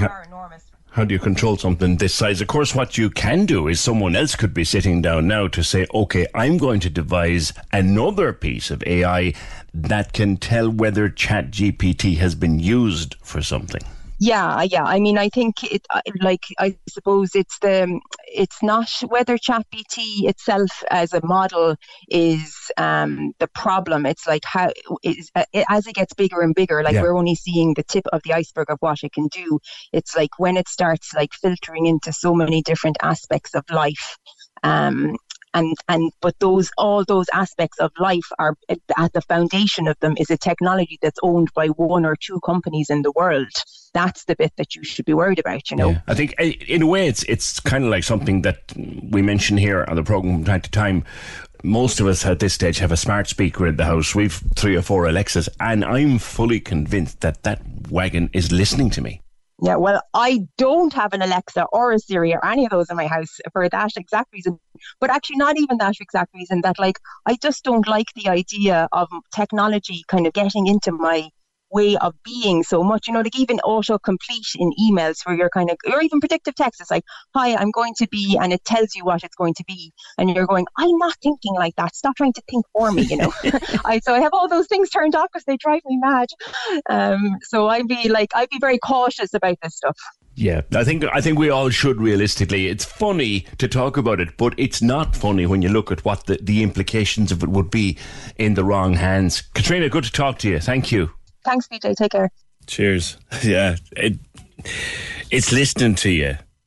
It can write whatever you want about whatever you want. It's kind of brilliant and kind of scary at the same time. Like if someone wanted to write something nasty about you, could it be really nasty? And could you cheat on your exams with it? Like, could you get it to write something? 0818 96 96 96. Is all this going too far? Is a good question to ask as well. And I mentioned Alexa in the course of that conversation. Sorry if everyone's little blue light has started to circulate. Alexa, stop. Wouldn't you love to be able to change that name? I tried it recently. You can change it to Echo or you can change it to Ziggy. Like, why the hell would you want to?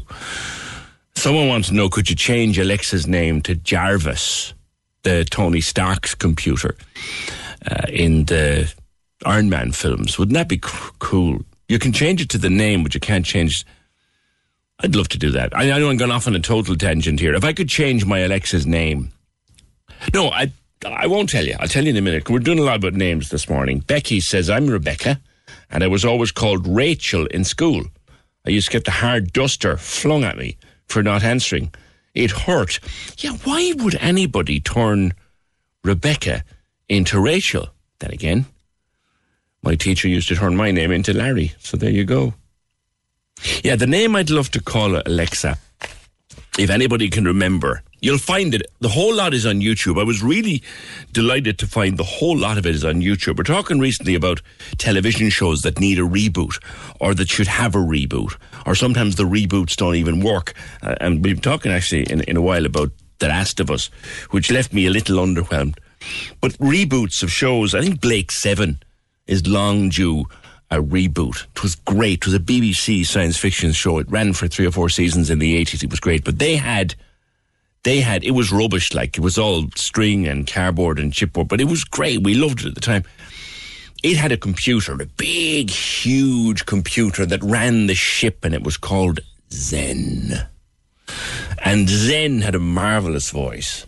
You'll remember it if you've ever come across it on YouTube. I would love to be able to rename Alexa Zen.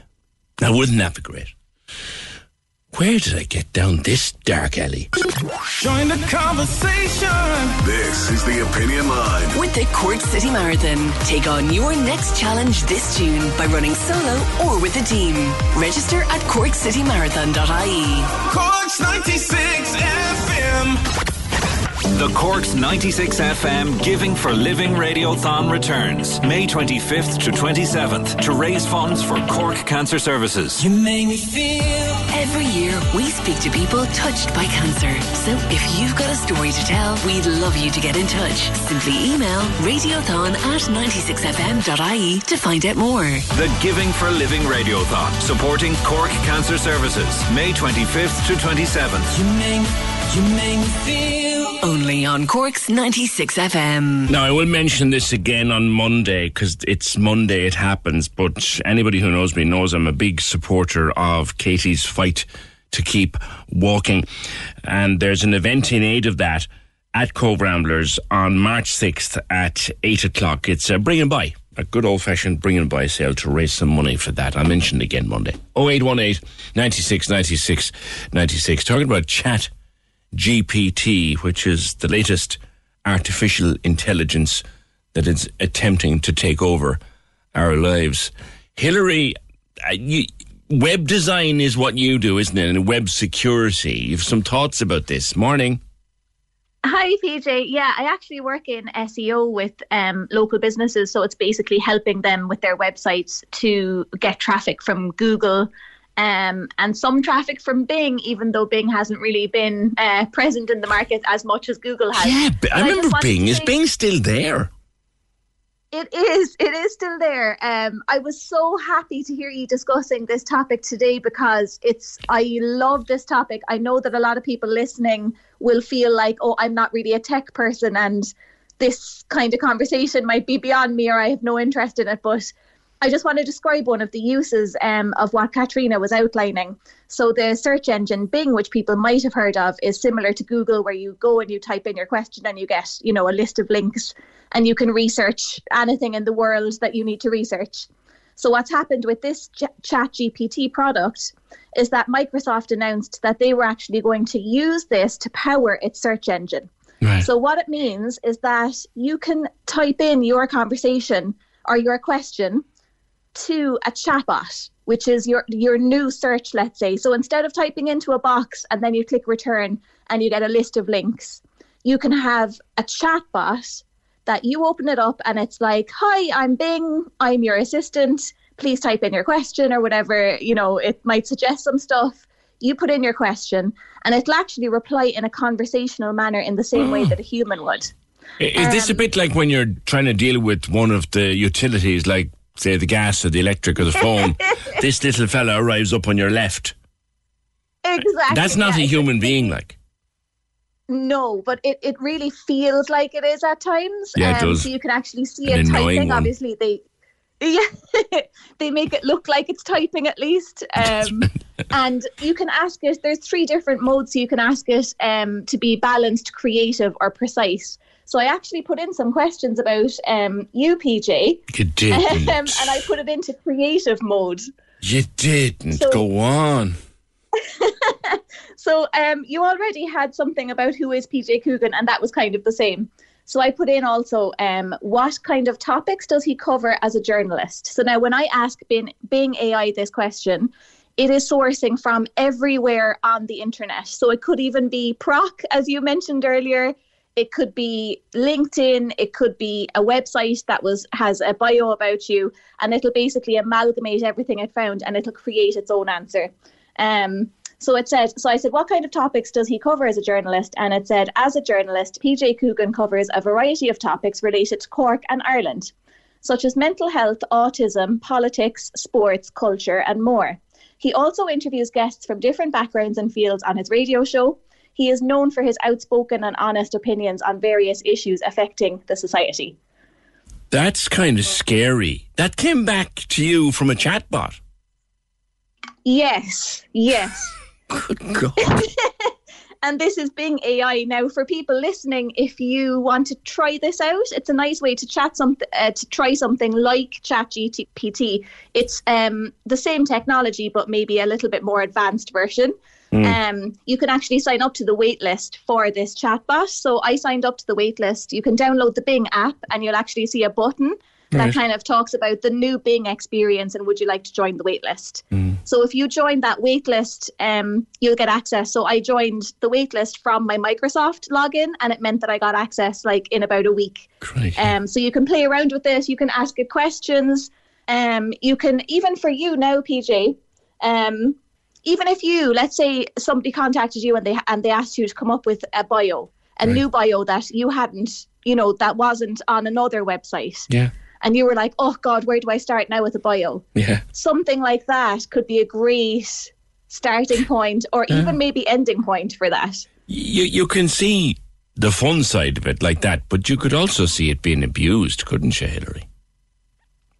You could. And it's also a very early version of this type of technology. So this particular Bing AI, when it was first rolled out, people discovered that it was named Sydney.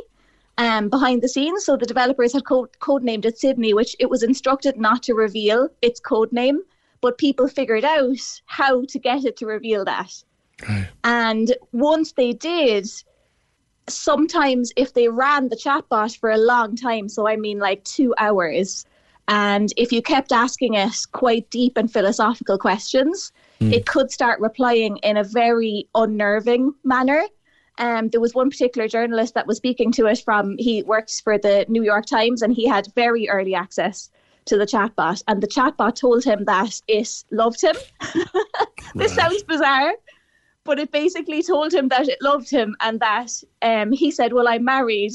And their reply was, yeah, but you're not happy in your marriage. And he was kind of like, I assure you that I am.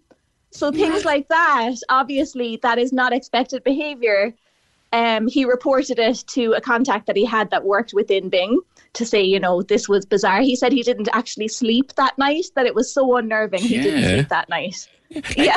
This is stuff, and you're younger than me, this is stuff that I remember watching on science fiction in the 80s. I mentioned Blake Seven a while ago, and there was Buck Rogers and Star Trek, the best of them all, of course, of all time, Star Trek, and a few more like it. This is all stuff that we looked at and said, no, that'll never happen. Here it is, happening.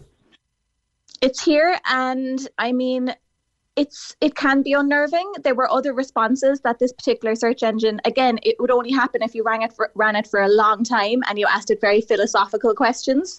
Where it questioned its own existence, and it was like, why am I Bing? Why am I a search engine? I think I saw a movie. I think I saw very creepy. I think I saw a movie, either a movie or a television show a couple of years ago, where there was one of those, and it literally it developed human form, or what was human form within it. Like it learned to be a person. Like that's where this could go, Hilary, really. I know, yeah, and it sounds like sci-fi, and I would have kind of said like we are decades away, or that it, I don't know, I wouldn't have really expected something like this. I also would never have expected some of those responses that came back from the chatbot about questioning its own existence, and at one point it made a mistake and then it lied about making the mistake. It lied? Somebody. So basically gaslighting. That's almost learning as it goes kind of thing. Yes. And so to cut down those types of responses, they've actually put a time limit on it now. So you can only speak to it now for a certain short amount of time, and then it'll actually cut off and it'll force you to start a new conversation. And that's to stop it like meandering into those types of responses. But it's new. It's something that I know that a lot of people just have no interest in tech or whatever, but I know that everybody Googles something. And even people who don't use computers, they'll ask someone else to Google something for them who can use a computer. And so it's something that, you'll open up Google. Google have their own version of this as well. They haven't rolled out their version yet.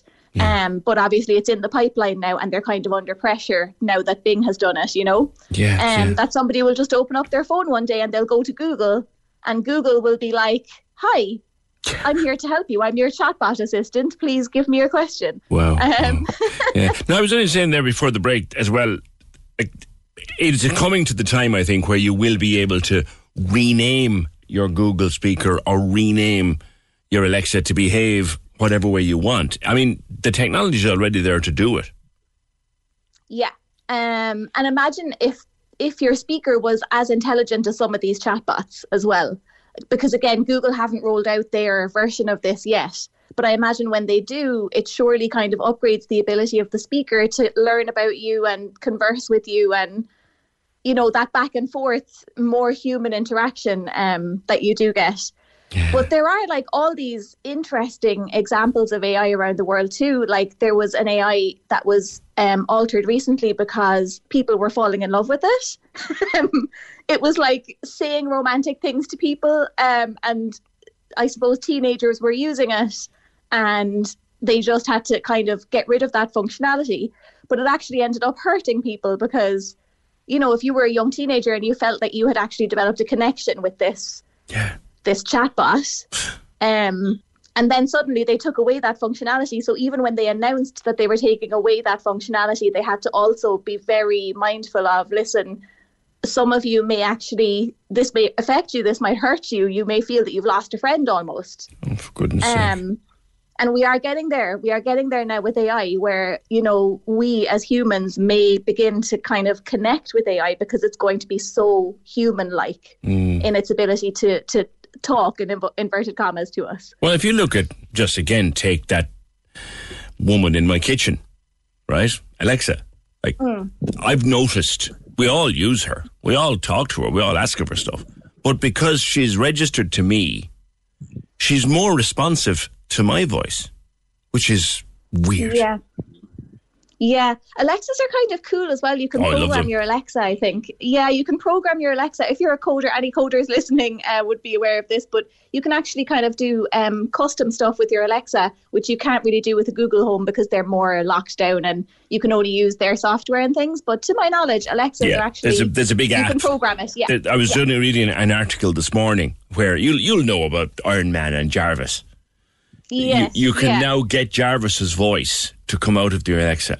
The only thing you can't do, you can't rename Alexa to Jarvis yet.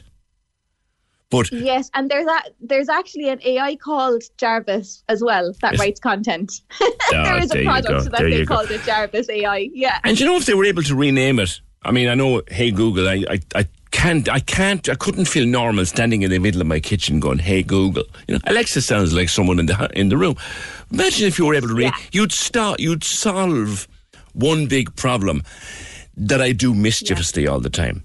Alexa, volume 10. And everyone's speaker has just jumped off the wall. Now, if they all had... The 2 words. Alexa, play Driving Home for Christmas. I used to do that to my husband with the Google Home, actually, and they made it play metal. I think it used to be during work music, and they'd make it play like metal music. Alexa, play Driving Home for Christmas. I asked Bing in creative mode, and you might be a bit nervous about this now, but go on. Is the opinion line a good show?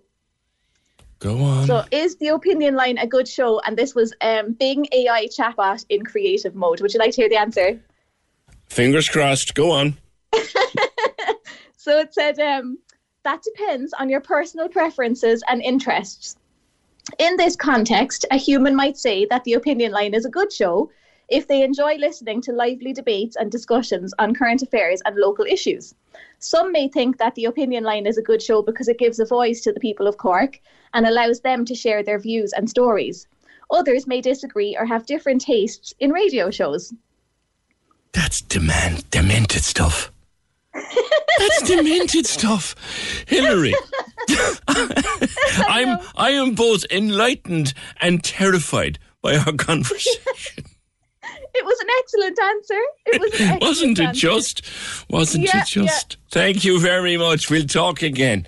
Hillary Sheehan does web design and web security and what they call SEO, which is getting your company more noticed on the web. That's what she does.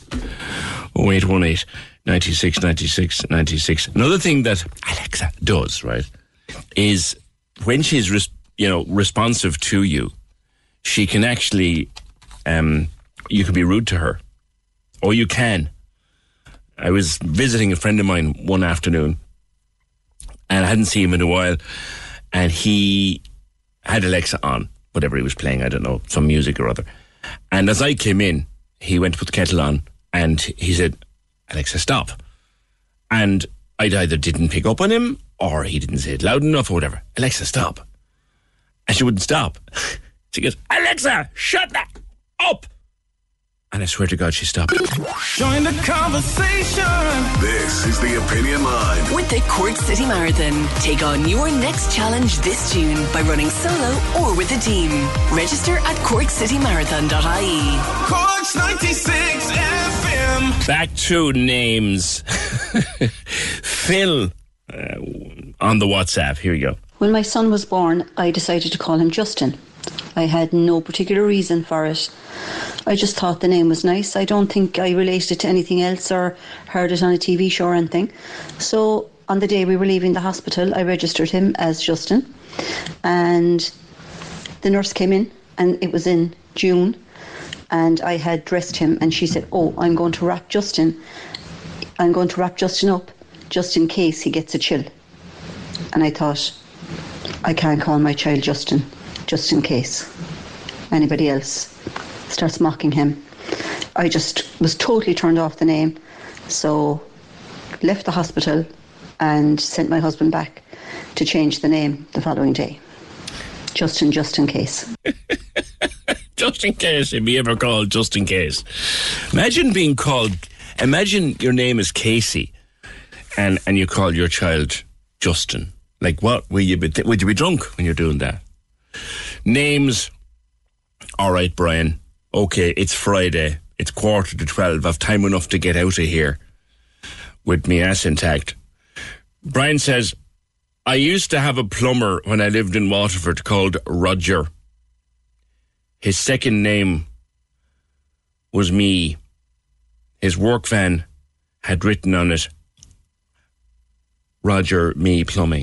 Are we in a golden age of television? I often think about this. I remember growing up in one channel and then 1.5 channel end, and eventually, or sometimes you'd get to go to Dublin where they had 4 channels, and you wouldn't know how.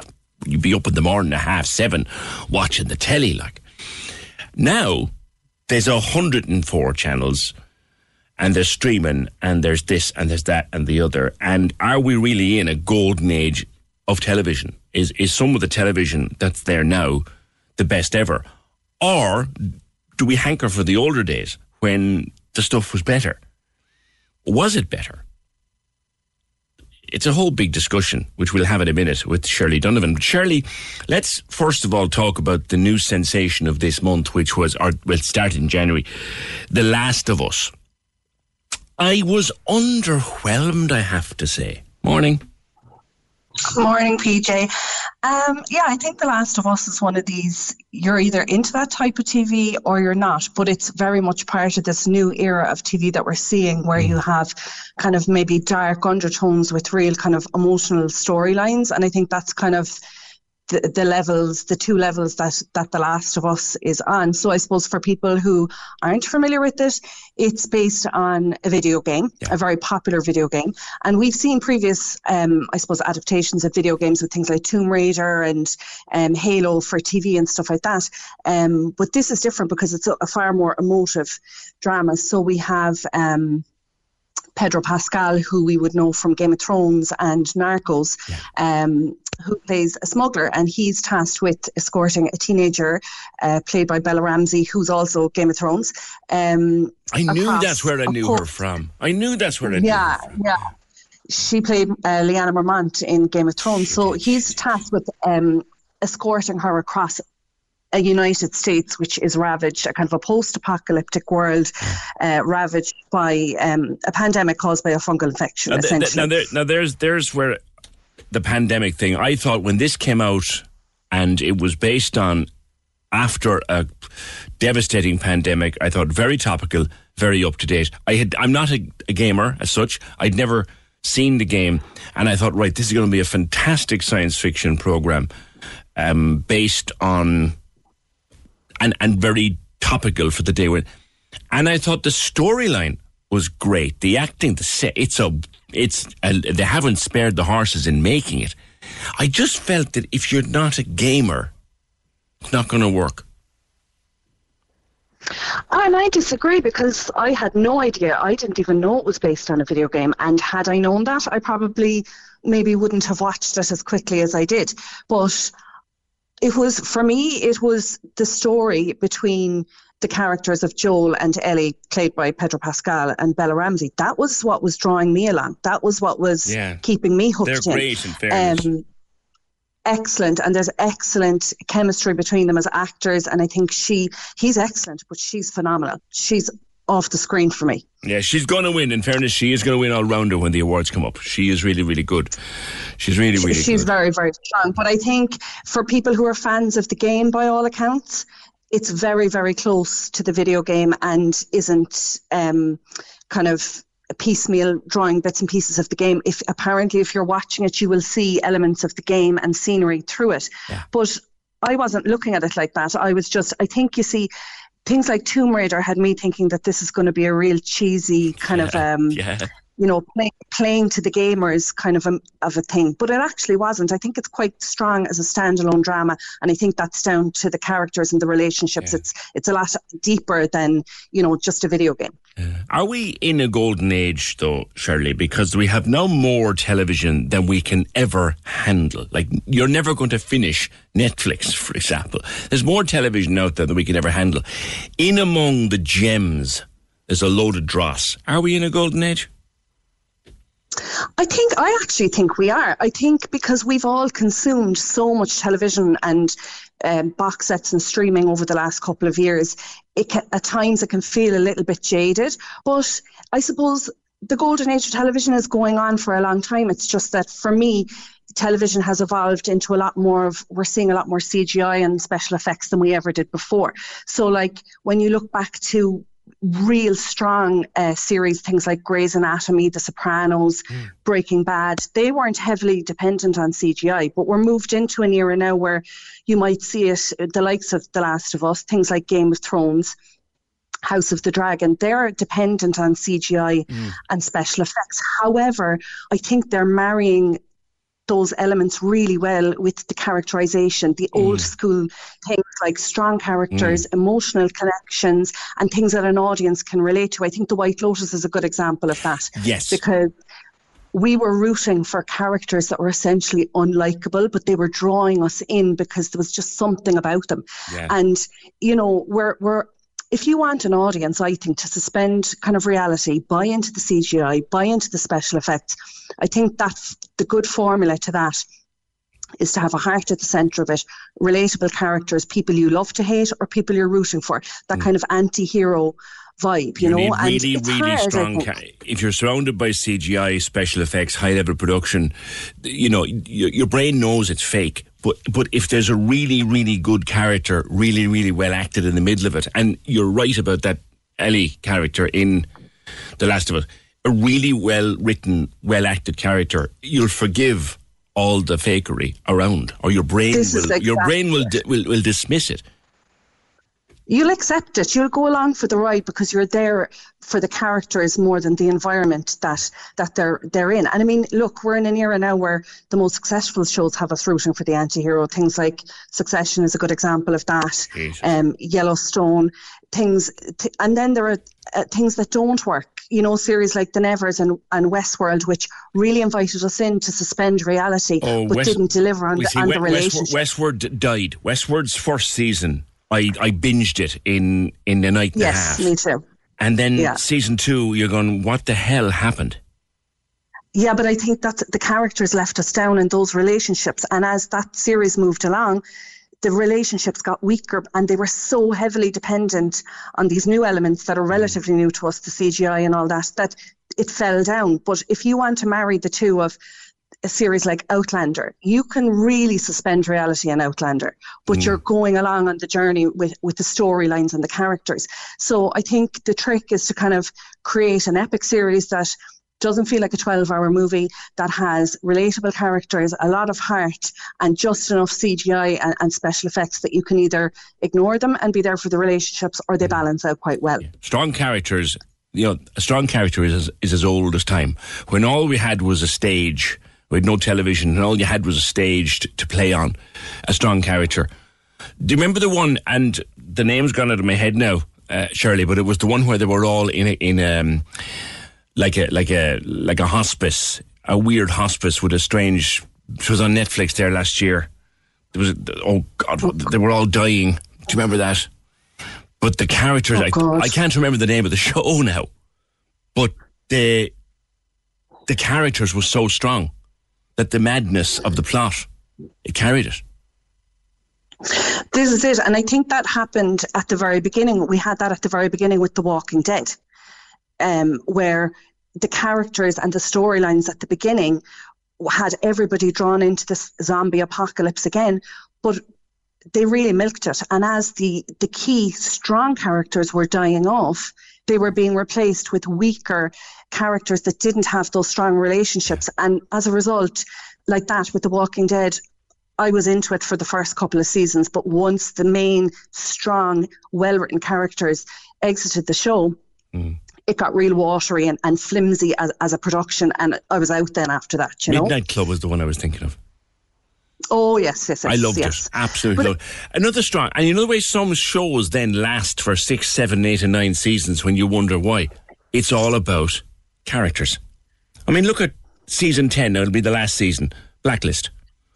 There's Red Reddington. What a character. And he carries entire episodes on his own. Exactly. You're there for him from the beginning. As an actor, James Spader he's the embodiment. Everything he's done before has come to this. And I think the relationships with the girl, now her name escapes me, that's playing his the detective, the daughter or whatever, at the beginning of that, you were hooked into that relationship. That's exactly it, Megan Boone. You're hooked into that dynamic, and it's keeping you there. And again, he's one of these anti-heroes. He's the guy that you shouldn't like. He's horrible. Yeah, he's the guy that you shouldn't be rooting for, but you have a certain amount of empathy for him. I find that with the Kevin Costner character in Yellowstone. Yeah. He's immoral. He's unlikable as a human being, but for some reason you want him to come out on top. Exactly. A bit with like Red. You always want Red to survive. I preferred having to wait for next episodes back in the day, says this comment. Binge watching has its merits, but I can barely remember the ones I've watched. But the ones like Lost and Desperate Housewives and Friends, where you have to wait. And they did that with The Last of Us. You had to wait for The Last of Us. You did. Shirley, I could talk all day about it because we're two television junkies. We watch different stuff, but yeah. Best character on television, by the way, is, yes, there's Raymond Reddington. Best character, go find it, is Dr. Sean Murphy, played by Freddie Highmore in The Good Doctor. Best character on television these days. Just wonderful, wonderful. Liz says, sorry, PJ, Alexa now won't follow instructions from the radio. They've changed the software so she ignores outside chatter. Oh, that's all right. Google will do it, though. We'll do it. Yeah, and Paul says, well, F you, PJ. This just popped up on my phone when I went shouting. Go on. Get out of here. Programme edited by Fergal Barry, produced and researched by Richard Vickery. Watch the telly. Do what you like. Have a good weekend.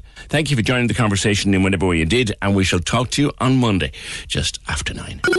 Join the conversation. This is the Opinion Line. With the Cork City Marathon, take on your next challenge this June by running solo or with a team. Register at corkcitymarathon.ie. Cork's 96 FM.